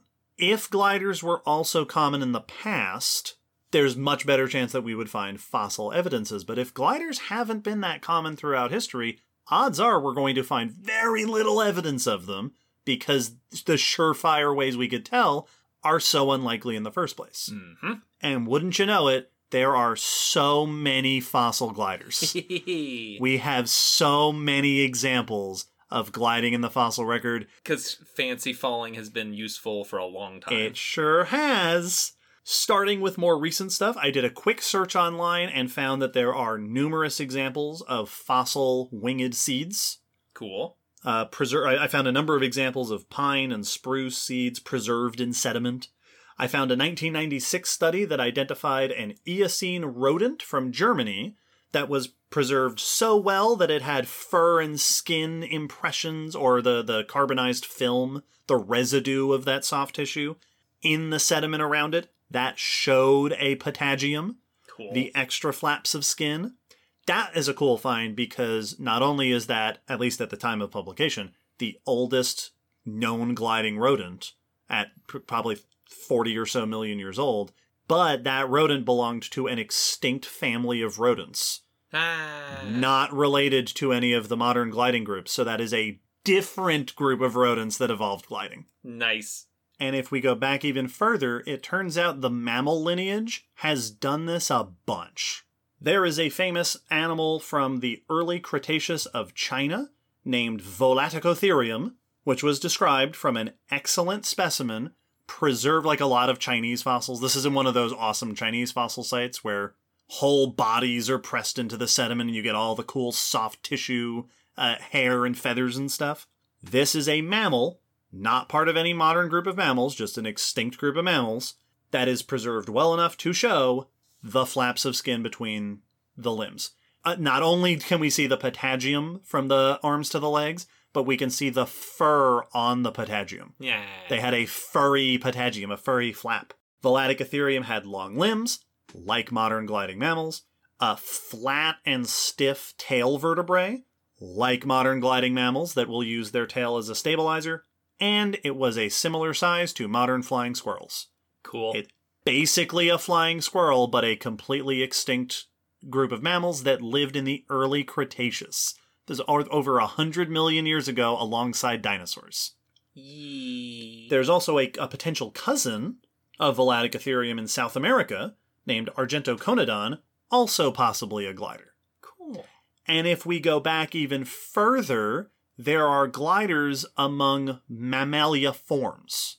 Before true mammals, the ancestral cousins of mammals, there is a group called the Harameidans, which are mammalia form gliders from the Jurassic of China. Several species are known from, again, very well-preserved fossils, all around 150 million years old, including such famous names that you might have heard of as Myopatagium, Villavolodon, Shenshu, Arboroharamia.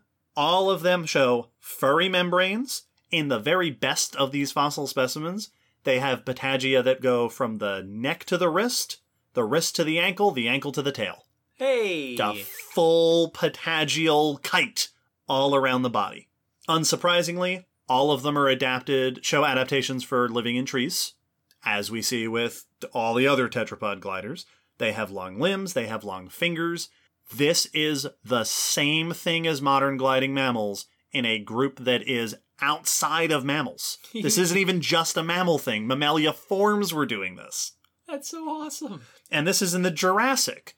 This is over 150 million years furry creatures have been gliding like this.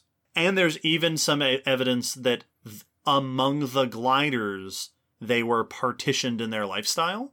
So one study that I read noted that Myopatagium is squirrel-sized, and the teeth looked like they were probably eating a lot of fruit. And Villavolodon is smaller, mouse-sized, and looks like they were eating seeds. So even among the gliding mammal cousins, they were living different lifestyles. That's cool. So yeah, not only is the furry mammal patagium between the limbs a thing that is super widespread in modern mammals, that's just been a thing that furry animals have been doing for 150 million years at least. Which I love because, wow. But also, if you were to time travel back through the Mesozoic, through a chunk of it, because like often it's portrayed that like, yeah, if you were to travel back to the Mesozoic, you know, here, Jurassic and Cretaceous, really the only things that would be familiar would be things like turtles and crocs and bugs. Right. But everything else would be basically alien. Like you have lizards and snakes, you know, for a good bit of that, but not much else. Nope, you'd have furry gliding things. Oh yeah, zipping around just like flying squirrels zip around. Yep. Absolutely. That's just a thing that they've been doing forever. Which is such a weird thing to be familiar that far back. Well, and especially since they're gliding through forests that are inhabited by like stegosaurs and allosaurs and stuff. It's super cool. And they're all known. Again, there will be links and pictures in the blog post. You can see the patagium in the fossil. It's the animal buried, pressed into the sediment with its skeleton all there, and then just this like tarp around it that is attached to the body. See, we're gonna find out that this was actually a Cretaceous crime scene, and they had laid this over the body so that the public wouldn't see it. I think I don't have it in my notes. I feel like I also read that some of them possibly had little spurs on the limbs to help maneuver the patagium. So yeah, they were basically exactly like modern gliding mammals. That's incredible. I say exact. There were definitely differences, but they are beyond the scope of this episode. Oh yeah. Not differences that either I or David. Speaking of familiar gliders back in the Mesozoic, also from the early Cretaceous of China, there is an ancient species of gliding lizard. Ooh. This is a lizard not part of any of the lizard groups today. This is yet another independent evolution of gliding. This lizard is called xianglong. Once again, exceptionally well preserved, with part of the patagium preserved, which is real handy. Although in this case, we might have figured it out even if we didn't have the patagium, because wouldn't you know it, this early Cretaceous lizard has extra long ribs that extend out to the side, just like Draco lizards. Yay! So earlier, when we were geeking out about how cool it is that Draco has this unique gliding, no, apparently not. This Cretaceous, totally unrelated lizard also did the same thing with the ribs wings. Oh, that's so cool. Also adapted for living in trees, for climbing around in trees. So yeah, both lizards and mammals and their cousins were doing this in the Jurassic and Cretaceous. How cool is that? Man, I will feel slightly that any documentary or paleo art that does not include little flitting gliders zipping around the heads of dinosaurs is just lacking something. Yeah. Listen, Prehistoric Planet Season 2, those skies better be full. That's my new criticism. Listen up, Darren. Speaking of dinosaurs, there are also gliders among dinosaurs. Yeah. Now, obviously, dinosaurs include birds. And there have been birds since the late Jurassic.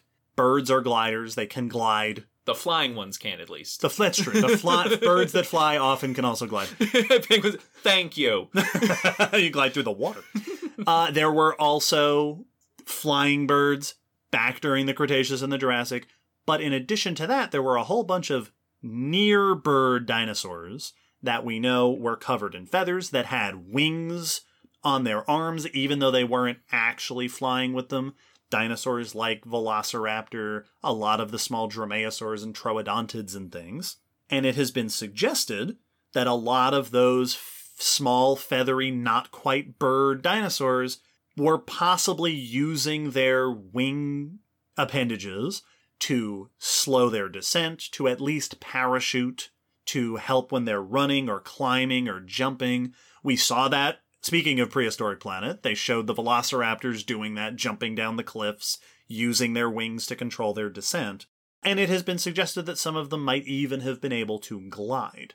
Now, showing this for sure is very difficult to do, but generally speaking, there were probably a bunch of dinosaurs closely related to birds that were at least parachuting Yes. with their feathery wings and feathery bodies. And like you're saying, if you can parachute, it's not that much of a stretch to then evolve gliding. So Yes.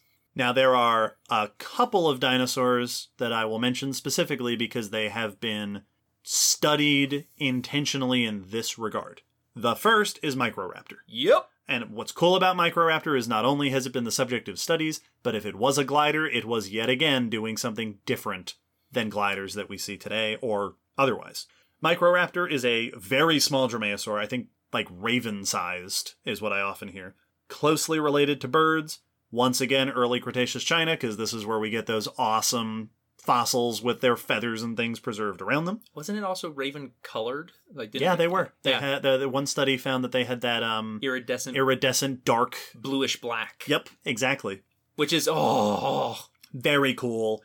Microraptor is preserved extraordinarily well in at least one specimen, I believe multiple specimens, that show just all these feathers that it had on its body.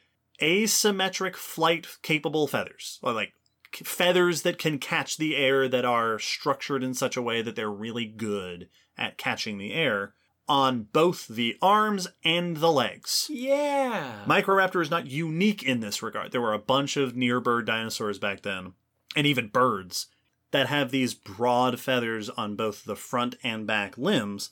Microraptor stands out because there have been studies specifically aimed at asking the question, could this thing move through the air? There have been studies that have just looked at it from a biomechanical perspective. There have been studies that have created models of Microraptor and stuck them in wind tunnels. I think both digitally and physically, like built models, and have found numerous times that Microraptor probably could glide. And it would have done so effectively with 4 wings.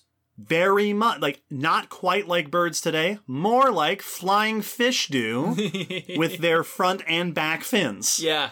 Which I remember when it first came out and they said it's got seemingly 4 wings. My brain at that time went to flying. Right. And I was like, how would you flap your wet legs? So, like, how...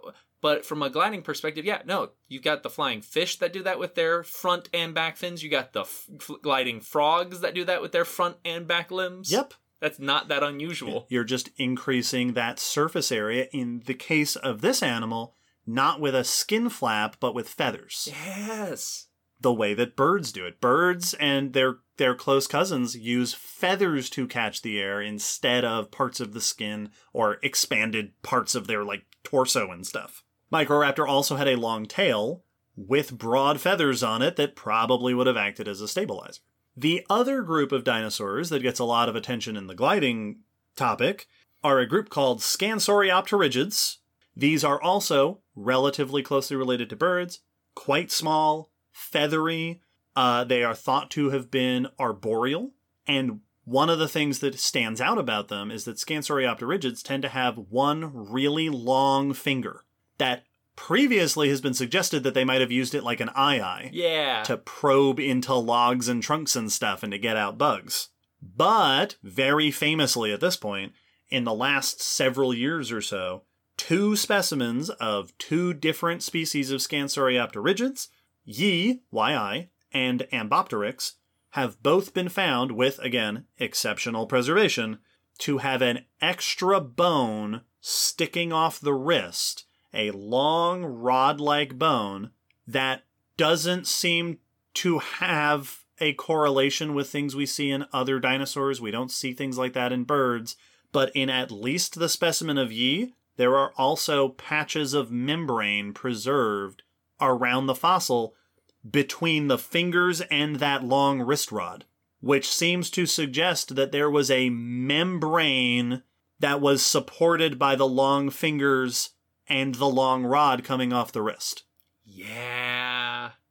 Which is, and that came out not very long ago. This was a mind-blowing discovery that here is an animal that is basically a bird. These are like sparrow-sized. They're very closely related to birds. They're shaped like birds. But they had feathers, but also apparently a membranous wing that was supported by multiple long digits and rods on their hand, so they would have looked like a bat wing. And why would you have that if not using it for gliding of some kind?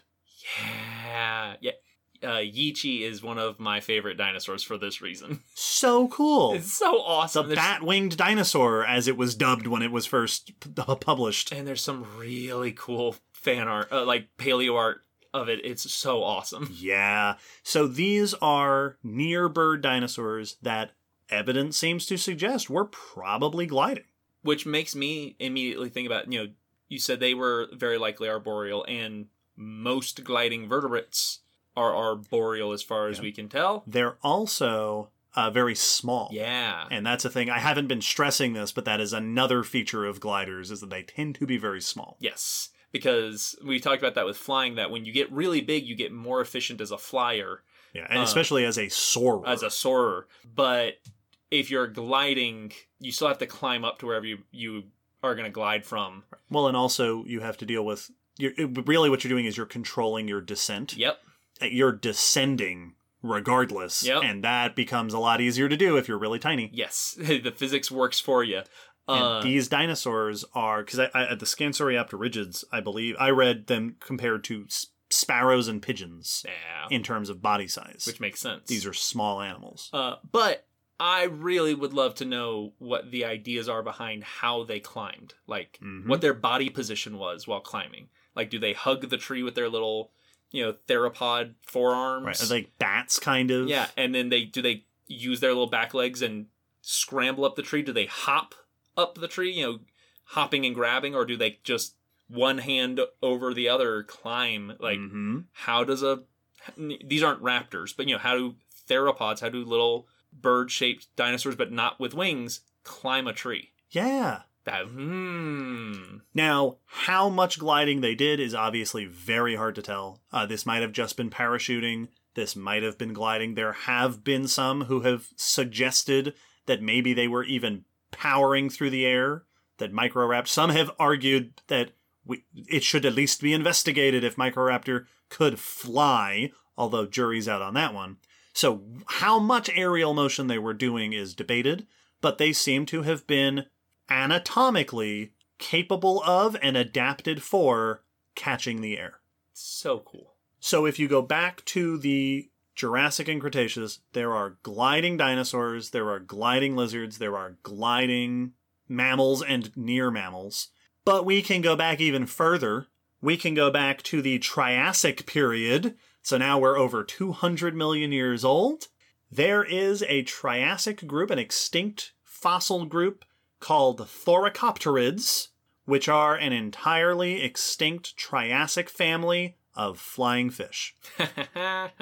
Unrelated to the modern group of highly adapted flying fish. Once again, these are known very well from exceptionally preserved specimens. These are known from Europe specifically. Fish in sediment, think like the Green River Formation where you get the fish, and it's just the body of the fish pressed into the sediment. These fish, we can see from the fossils that they have large, broad pectoral fins. Some with large, broad pelvic fins, the biplane-style flying fish, like the modern flying fish do.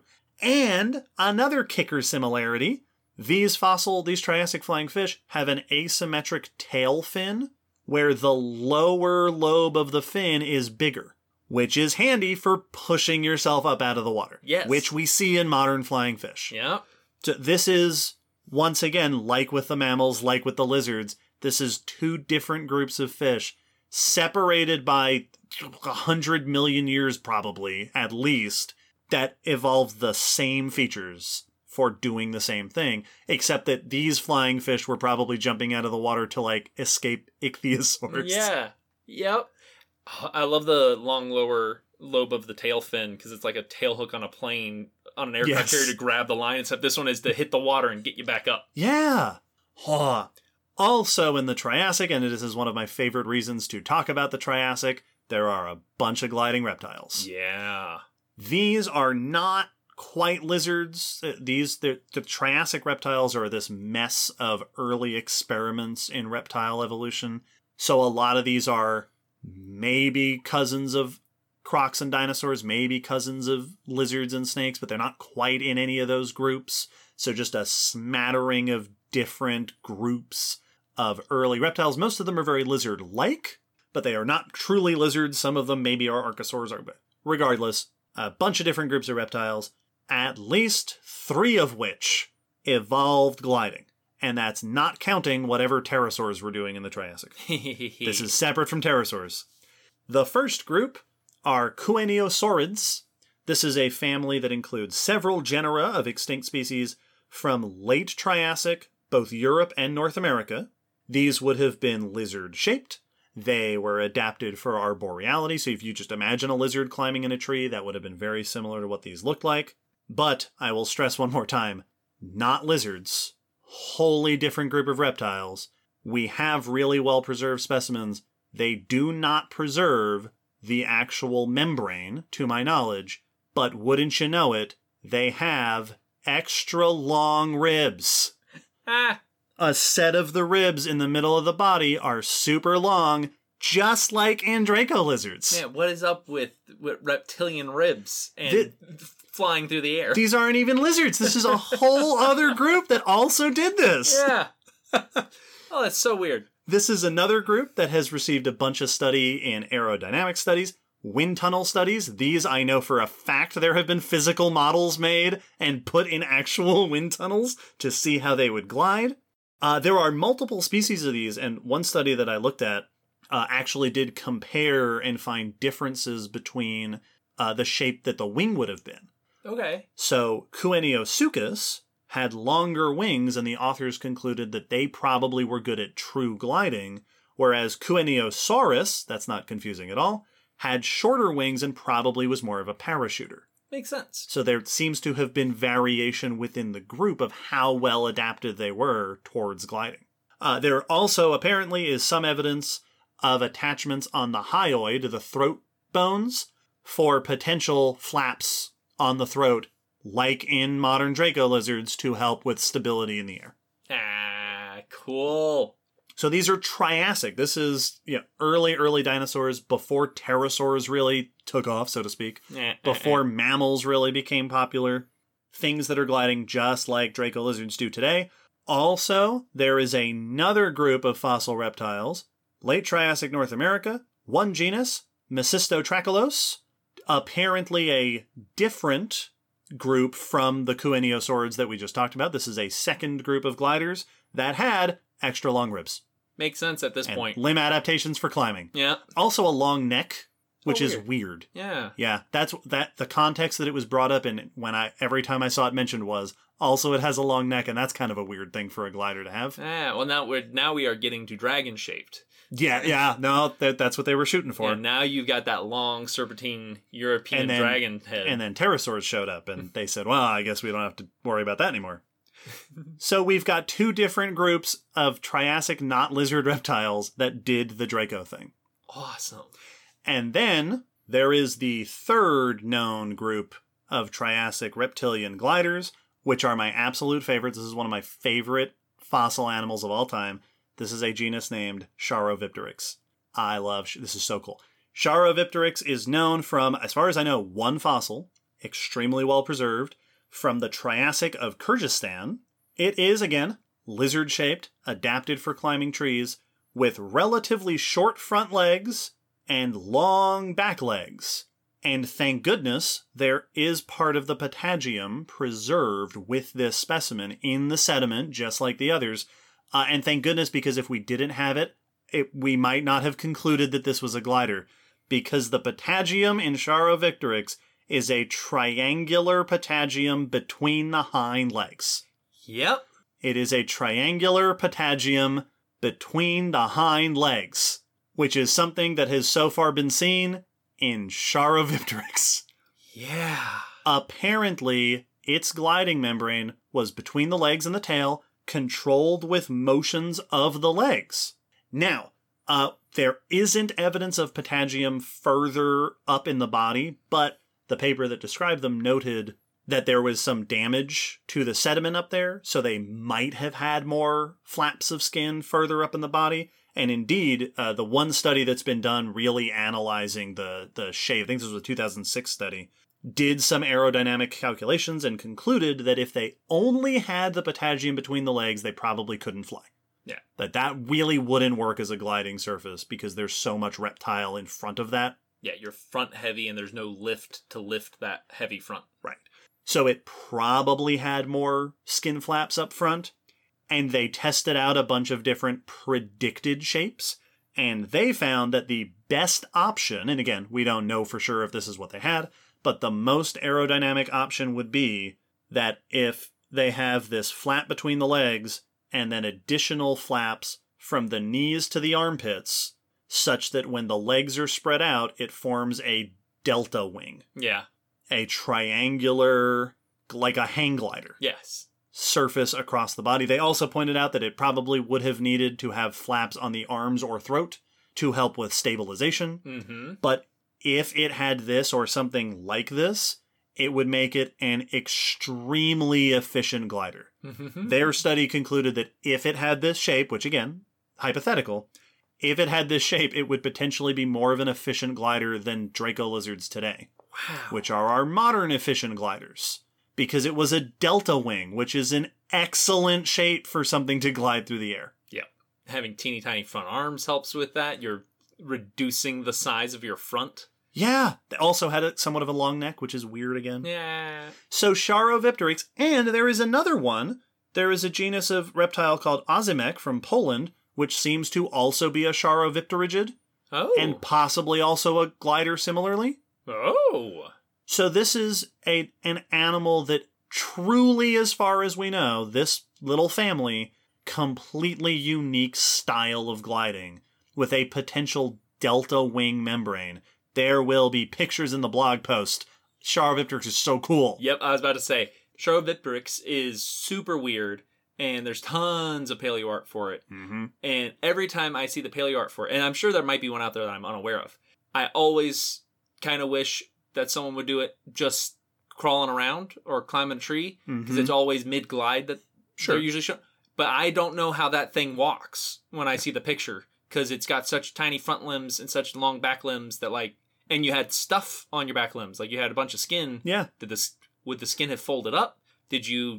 Were you able to, like, run around like a frilled lizard on those long back limbs? I assume that they would have been like a Colugo. Yeah. And just don't go on the floor. Yeah. Just stay up in the trees where you can climb. But, like, how are you positioned? Like, how are you moving with these weird proportions? It also raises the question that I've seen discussed of, if this is such an efficient gliding mechanism, potentially, why is this the only group that we've seen do this? And one suggestion that has been put forth as an answer to that is that it might be a style of gliding that is just really awkward to get to evolutionarily. That you have to start with an ancestor that has really long back legs and short front legs to even have the body shape to do that. And like you're pointing out, that's a really weird, awkward shape to be. Yep. It could be that Charovipteryx was doing something weird, that it was living in a way that was unusual, or maybe this was just one of those weird early experiments in reptile evolution. It went off in a weird direction that didn't really work for other stuff, which is why we don't see things like that. But wouldn't you know it, before they went extinct, natural selection managed to produce a delta wing. Yeah. Well, whenever I see something truly bizarre like this in the fossil record that we just don't have today, you know, not my assumption, but one of my first thoughts is always, I wonder if you were very specialized to a particular way of life, like a particular food style, like the eye, which we mentioned earlier, which has big eyes, buck teeth, and long, thin middle fingers. Yep. And if you just look at that without being able to watch them behave, it's very likely like we would have never come across what that was doing with those body parts if we just had a fossil. Very odd body shape. Yeah, and we don't we have woodpeckers that tap on wood to find insects, bore into the wood, and then pull it out. Sure. But they're using a completely different toolkit. Yeah. And we can compare those two, that eyes are also going for grubs under bark, because we can watch them both do it. But if we only had the fossil, it might have never occurred to us to put those pieces together. And so I always wonder, were you doing something that almost no other animal on the planet was doing other than you? Yeah. Were you doing something that only worked in that ecosystem at that time? Exactly. That the types of trees and the types of insects that you were going after, or the types of fruits, or the blah, blah, blah, all synced up in that environment at that time for you to be really good at doing this one thing. It would seem to me that in order to answer that question, it'd be great to have more than one fossil. Oh, yeah. Keep looking. Also, just to throw it out there, I have seen it suggested that at least one member of a group called Drepanosaurs might have been a glider. Every locomotory mode has been suggested for Drepanosaurs. But there you go. Also, maybe them. So in the Triassic, we have at least 3 different groups of gliders, independently evolved multiple types of gliding. And yet, those are not the oldest known gliders. The oldest known gliders in the fossil record for sure are from the Permian. We are back in the Paleozoic. We are more than 250 million years old. This is a single family of reptiles. They all seem to be closely related, early reptiles, called the Wageltosauridae. These, again, are arboreal, lizard-shaped, and they have Draco wings, but they are not formed from the ribs. Oh? It is the same basic idea as Draco, with the long ribs sticking out to the side that support a membrane. They have the same thing, but they are supported by a set of special extra bones. Ooh. These are extra, kind of like the wrist rod that we described in the Scansoriopter rigids. These are additional, a line of additional bones that stick off the side of the body, separate from the ribs. These are bones in the skin. They developed from dermal bone. Yeah. Specialized bones just for this, to support this gliding membrane. Awesome. There are at least 3 genera known from the late Permian of Europe, Asia, and Madagascar, so they were somewhat widespread. Again, excellently preserved skeletons, curved claws, long limbs, compressed bodies, arboreal features, with these big rods coming out the side, doing the same thing that Draco lizards do. Originally, it was thought that the rods attached to the ribs, that they were extensions off the ribs. But there was a recent study, like this month. Wow. This was on our news list. That just came out. A study that re-looked at some of these fossils and suggests that the rods actually might be sticking off of the gastralia, the belly ribs, which means that they sit lower on the side of the body than in Draco and the other animals that have true ribs supporting their wings. Yeah. And another thing that study concluded is that it found that one of the shared features among the members of this Permian group of gliding reptiles, the Wageltosaurids, is that the 5th finger in the hand, the last finger, the outermost finger in the front feet, the hands, our pinky, has an extra bone in it. Oh. So like our fingers, right, your pinky has 3 bones in it. Yes. So 2 joints beyond the main knuckle. These each had 1 extra joint, 1 extra bone in that last digit, which the authors suggest might have helped them to grab the wing like Draco lizards do and use their arms to help control the movement of the wing. It's a latching system. Yeah. That's super cool. That also would make for very good Dr. Evil. Absolutely. Pinky. Like, that'd be excellent.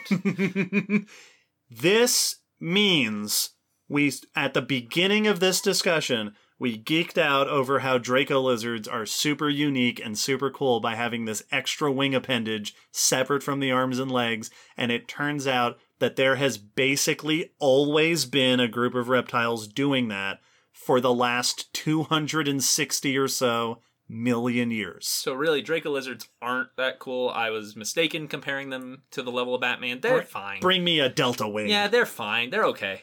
Gliding has been a thing. Apparently, amniotes have glided for as long as there have been amniotes. Yeah. And fish have glided since at least the start of the Mesozoic. Who knows if there were earlier gliding fish?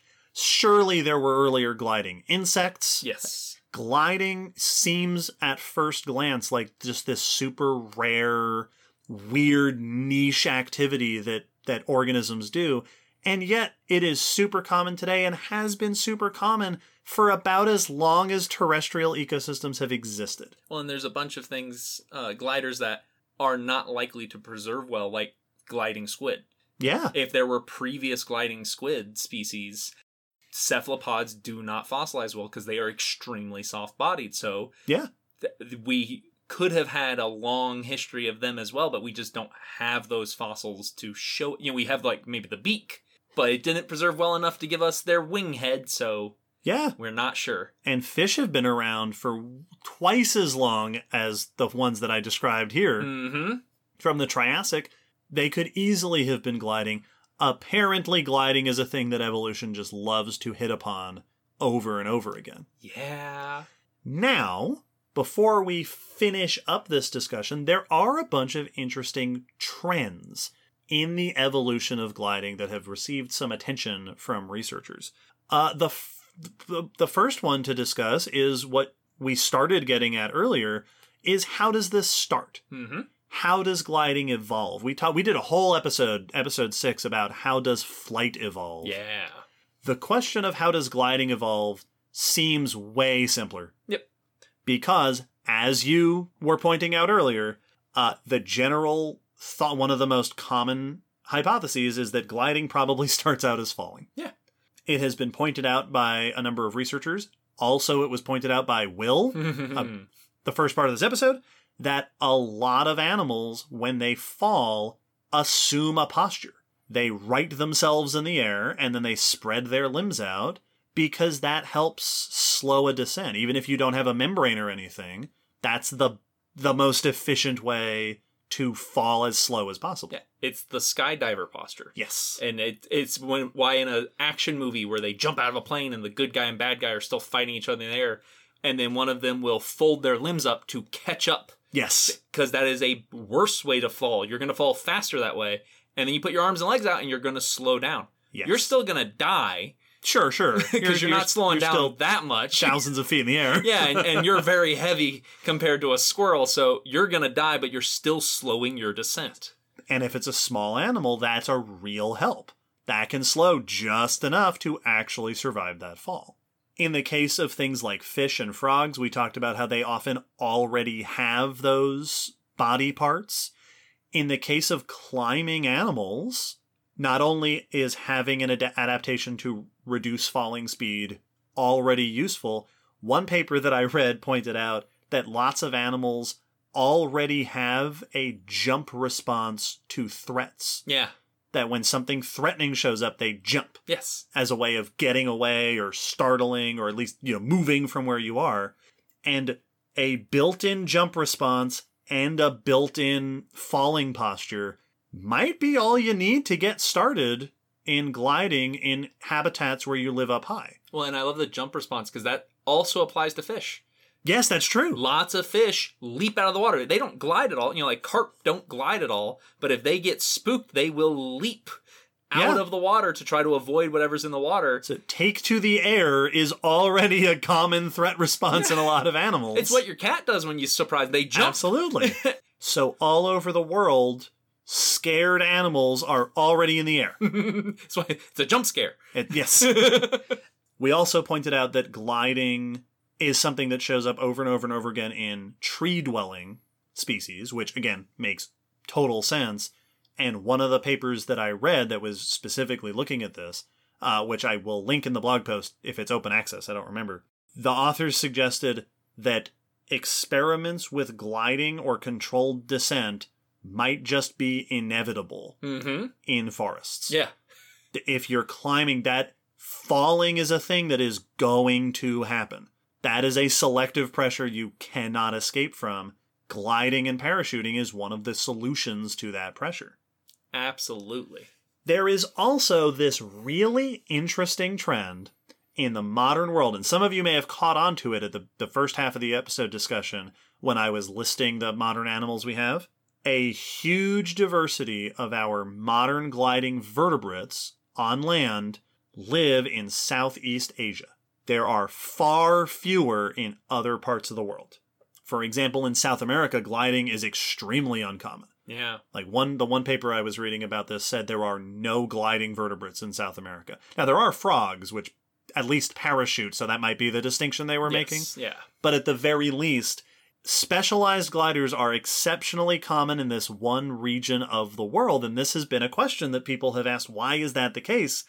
And the obvious sort of answer to look for is that it might have to do with the forests.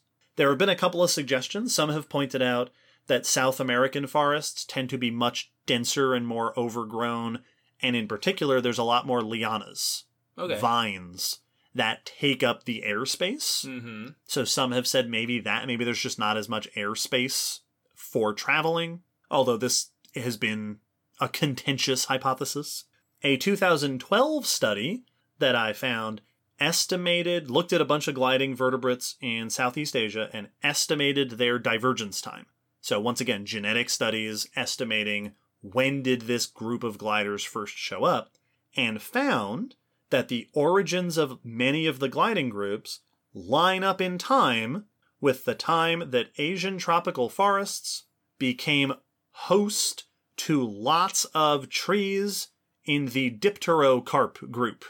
Dipterocarps are common rainforest trees in this part of the world. They are very diverse in Asia, and they are many meters taller than other canopy trees. Oh. They also, the authors point out, have unpalatable leaves and particular fruiting schedules that might get in the way of arboreal animals getting hold of food.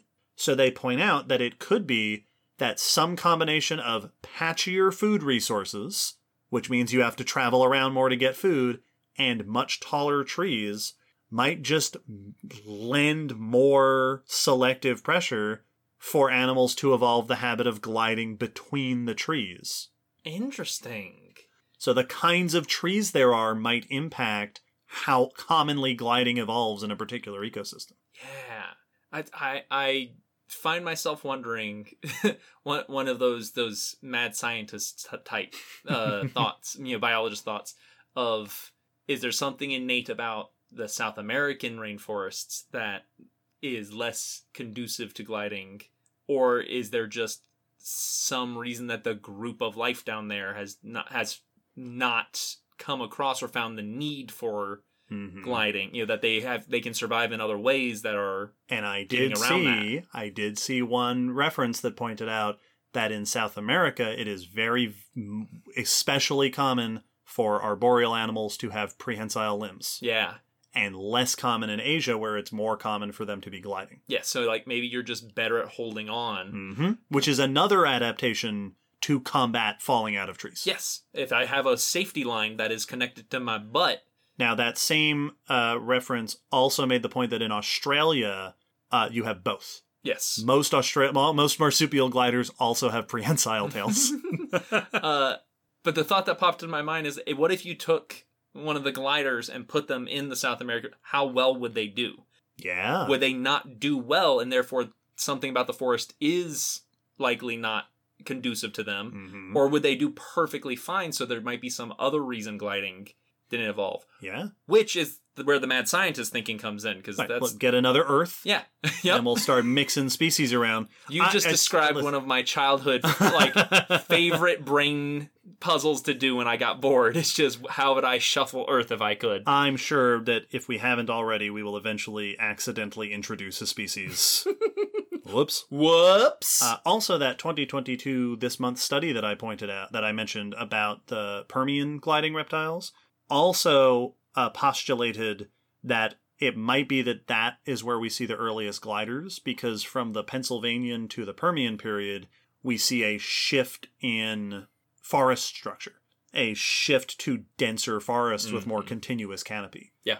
which, unsurprisingly, altogether suggests that one of the number one controls on the diversity of gliding on land, on Earth, is plants. Yes. Not only plants and their own seeds that glide, but also the animals that live in them. Yeah, no one glides in a grassland or in a desert because you don't need to. Yep, and you wouldn't be able to. The distribution and type of forest that there is controls the diversity of gliders. Yep. Which is super cool. Well, it's a glider in the desert is like that meme of Spider-Man in the countryside. Yes. Just if you have nothing to swing off of, if you have no trees to fall out of or to climb to glide from, you can't get that initial velocity. Yeah, you don't have the potential energy of being high up to fall from and get that speed, which means vertebrate gliding on land, at least terrestrial gliding, can't happen without trees. And not to say that there are tons of terrestrial vertebrates before trees were established, right. But that is also a point. You also couldn't have had, like, the earliest land vertebrates likely wouldn't have been able to glide effectively because that forests were not... There's nowhere to glide from. Yes! That's so cool! Only the fish are uninhibited. Now, there is one more point about gliding and evolution that I want to touch on, and that is the evolutionary relationship between gliding and flying. Yeah.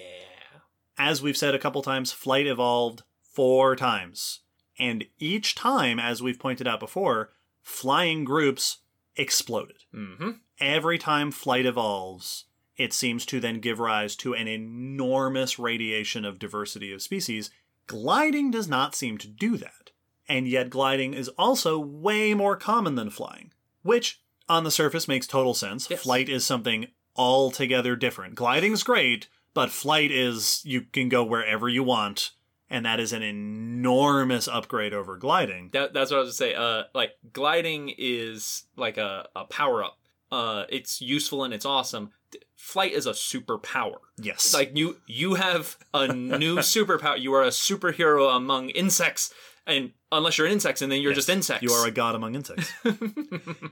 Now, gliding also, despite being clearly distinct from flying, is very commonly brought up in discussions of the evolution of flight. We talked about this in episode 6. We talked about this in episode 37 and in episode 99. Whenever we're trying to answer the question of how did a group evolve flight, gliding is often proposed as a step in between, but interestingly enough, rarely definitively shown. Yes. There is no group of life that has evolved flying that we can definitively say, yes, they glided first, Yeah. or that gliding is what got it started. It's very tempting, especially since we have bats, and then we have a bunch of gliding in small mammals. We have a bunch of early reptiles that glided around the time that early pterosaurs would have been showing up. We have a bunch of potential gliders around the origins of birds. We have insects like the bristletails that are an early branch of wingless insects that show that controlled descent. But it's very hard to say for sure because we have very little evidence of the early stages of 3 of those groups, and the other one is just a big chaotic mess. Yep. But also because gliding is common everywhere. Yes. It's very tempting to go, well, there's a bunch of gliding small mammals, so maybe bats came from gliders, which is a totally reasonable hypothesis, but also there's a bunch of gliders everywhere, which really drives home the point that as intuitive as it sounds otherwise, gliding is not an inevitable precursor to flight. Yeah. It is so common that you'll hear a documentary or news or just people talking about stuff, and they'll point at a gliding animal and say, I wonder when they'll evolve to fly. Yes, exactly. Right? Flying fish, when will they actually evolve to fly? Flying snakes, are they going to evolve flight?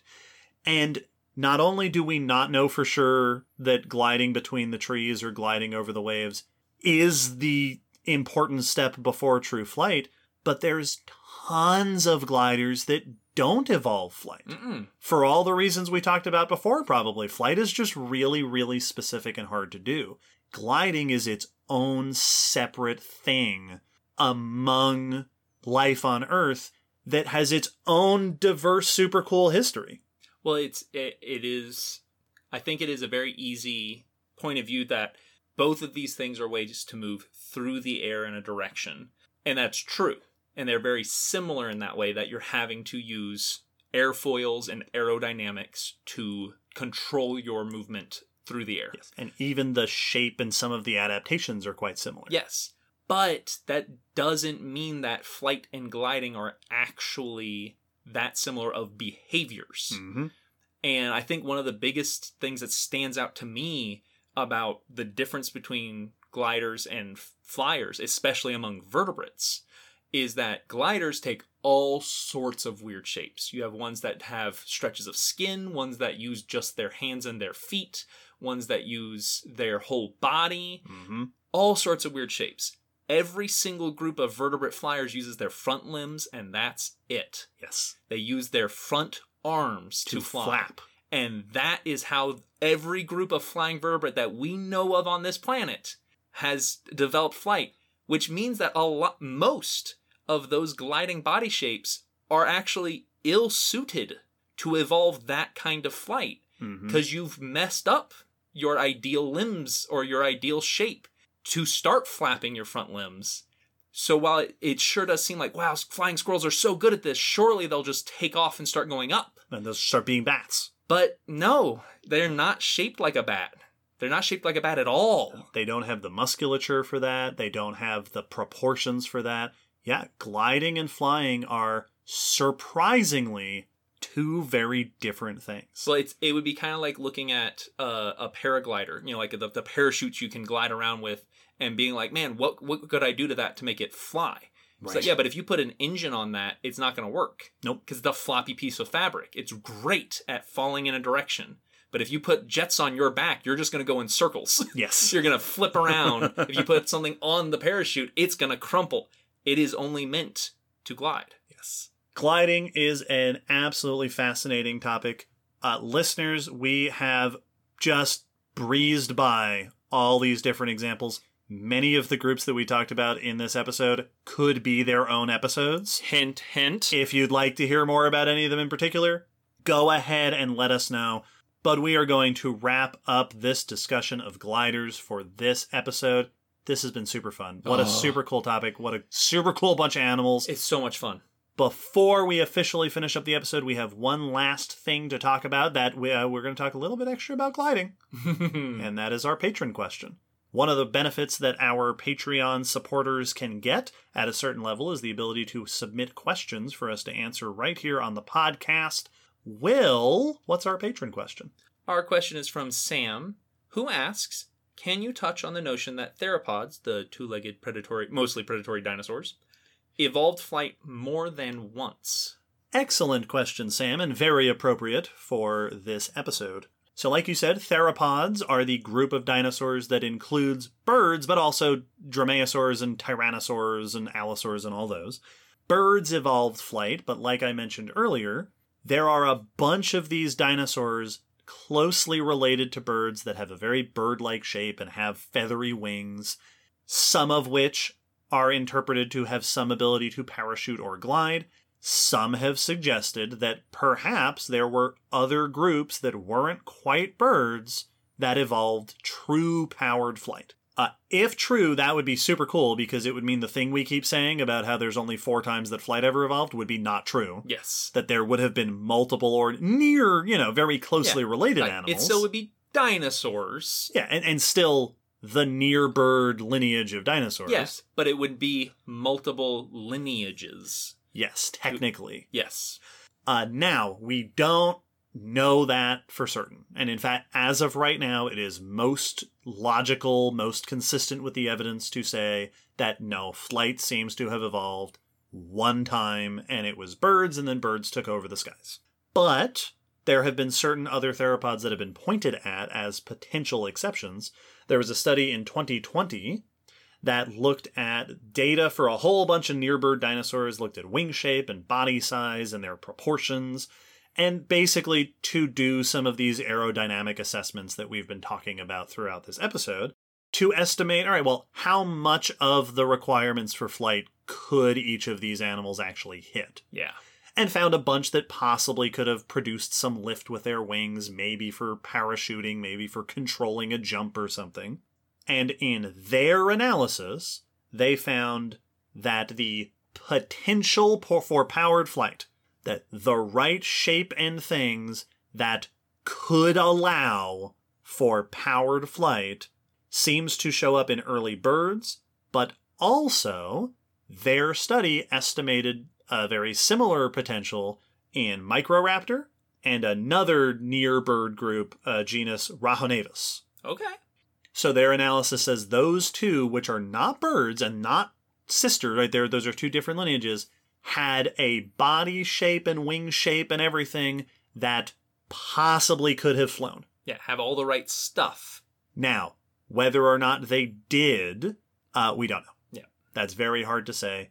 Odds are that, and in fact, we already know this is true, that around that bird section of the theropod family tree, there were tons of experiments with the bird body shape. Yes. Jumpers and runners and climbers and slow fallers and maybe even gliders.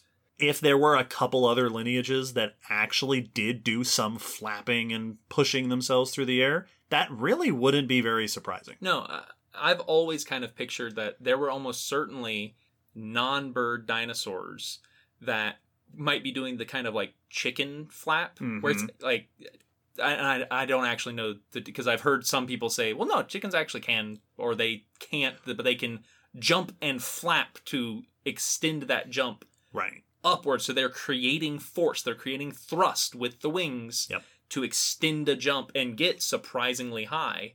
And I know there's tons of ground-dwelling birds that do that, don't really flap through the air, but flap through a jump. Yes. And that's been suggested for a bunch of small near-bird dinosaurs. And where do you draw the line between that and flying? Like, is that just a really short flight? Because all flight with birds starts with a jump pretty much, and then it's flapping, and then you keep flapping. Maybe these are only flying from here to that branch. Yes. So yeah, it absolutely, I would assume that you would see lots of tiny dinosaurs that you would probably be like, that looked like flying to me. Like, that sure did seem like flying when it went from that tree to that tree. Because as we've discussed a bunch of times, the evolution of a certain cool lineage or feature is never a straight line. Birds emerged from a whole pool of flappy, feathery, small dinosaurs. So, to answer Sam's question, we do not have definite evidence that there were multiple origins of true powered bird-like flight among theropods, near-bird theropods. But it is very reasonable to say that there were just a whole bunch of different flight-adjacent behaviors that evolved many times in that branch, that whole section of the dinosaur family tree. Even if birds are the only group that really then pulled it off, took to the skies as flyers. Yeah. Thank you for that question, Sam. An excellent little end cap for this episode's discussion. Thank you to all of our patrons for their support. Their support helps us to do all of this cool science education stuff that we like and that you presumably like since you're still here at the end of this episode. Thank you to our requesters for this episode. Thank you to the requesters for all of our episodes. And thanks to you who's sitting there right now thinking about submitting another request, perhaps about things we only touched on in this episode. If you have requests, you can send them to us by all the normal ways. Check the episode description for links to our social media, our Discord, stuff like that. As always, there will be a blog post for episode 148 with extra links, all sorts of cool pictures for those of you that want to learn more about this stuff or to visualize some of the things we've been talking about. Like I said, I'll also have links to videos because there's a bunch of cool video footage for these. Don't forget that next month in October we have Spooky coming up, where we will be speculatively evolving a bunch of monsters from Dungeons and Dragons. Yes. Check the episode description for ways to support us, and also that link we mentioned at the top of the episode for Mouse's Donors Choose page to support their educational efforts. We release episodes every fortnight. Our episode releases are as predictable and consistent as gliding animals over the last 300 million years on Earth. Apparently. That means we've been falling with style for a while. Just falling upwards. That's the way I like to think about it. Stay tuned. New episode coming out soon. Thank you all for falling with us. Just coasting, I think. Yeah. We've just been coasting along. Yeah. It's taking a long time to hit the ground. Thank you all of those of you who support us. I get it. Yeah. You lift us up. You keep us aloft. You keep this thing moving. You add lift and reduce drag on our continuing journey through science education. I think I've extended the analogy long enough. Join us next time. Bye.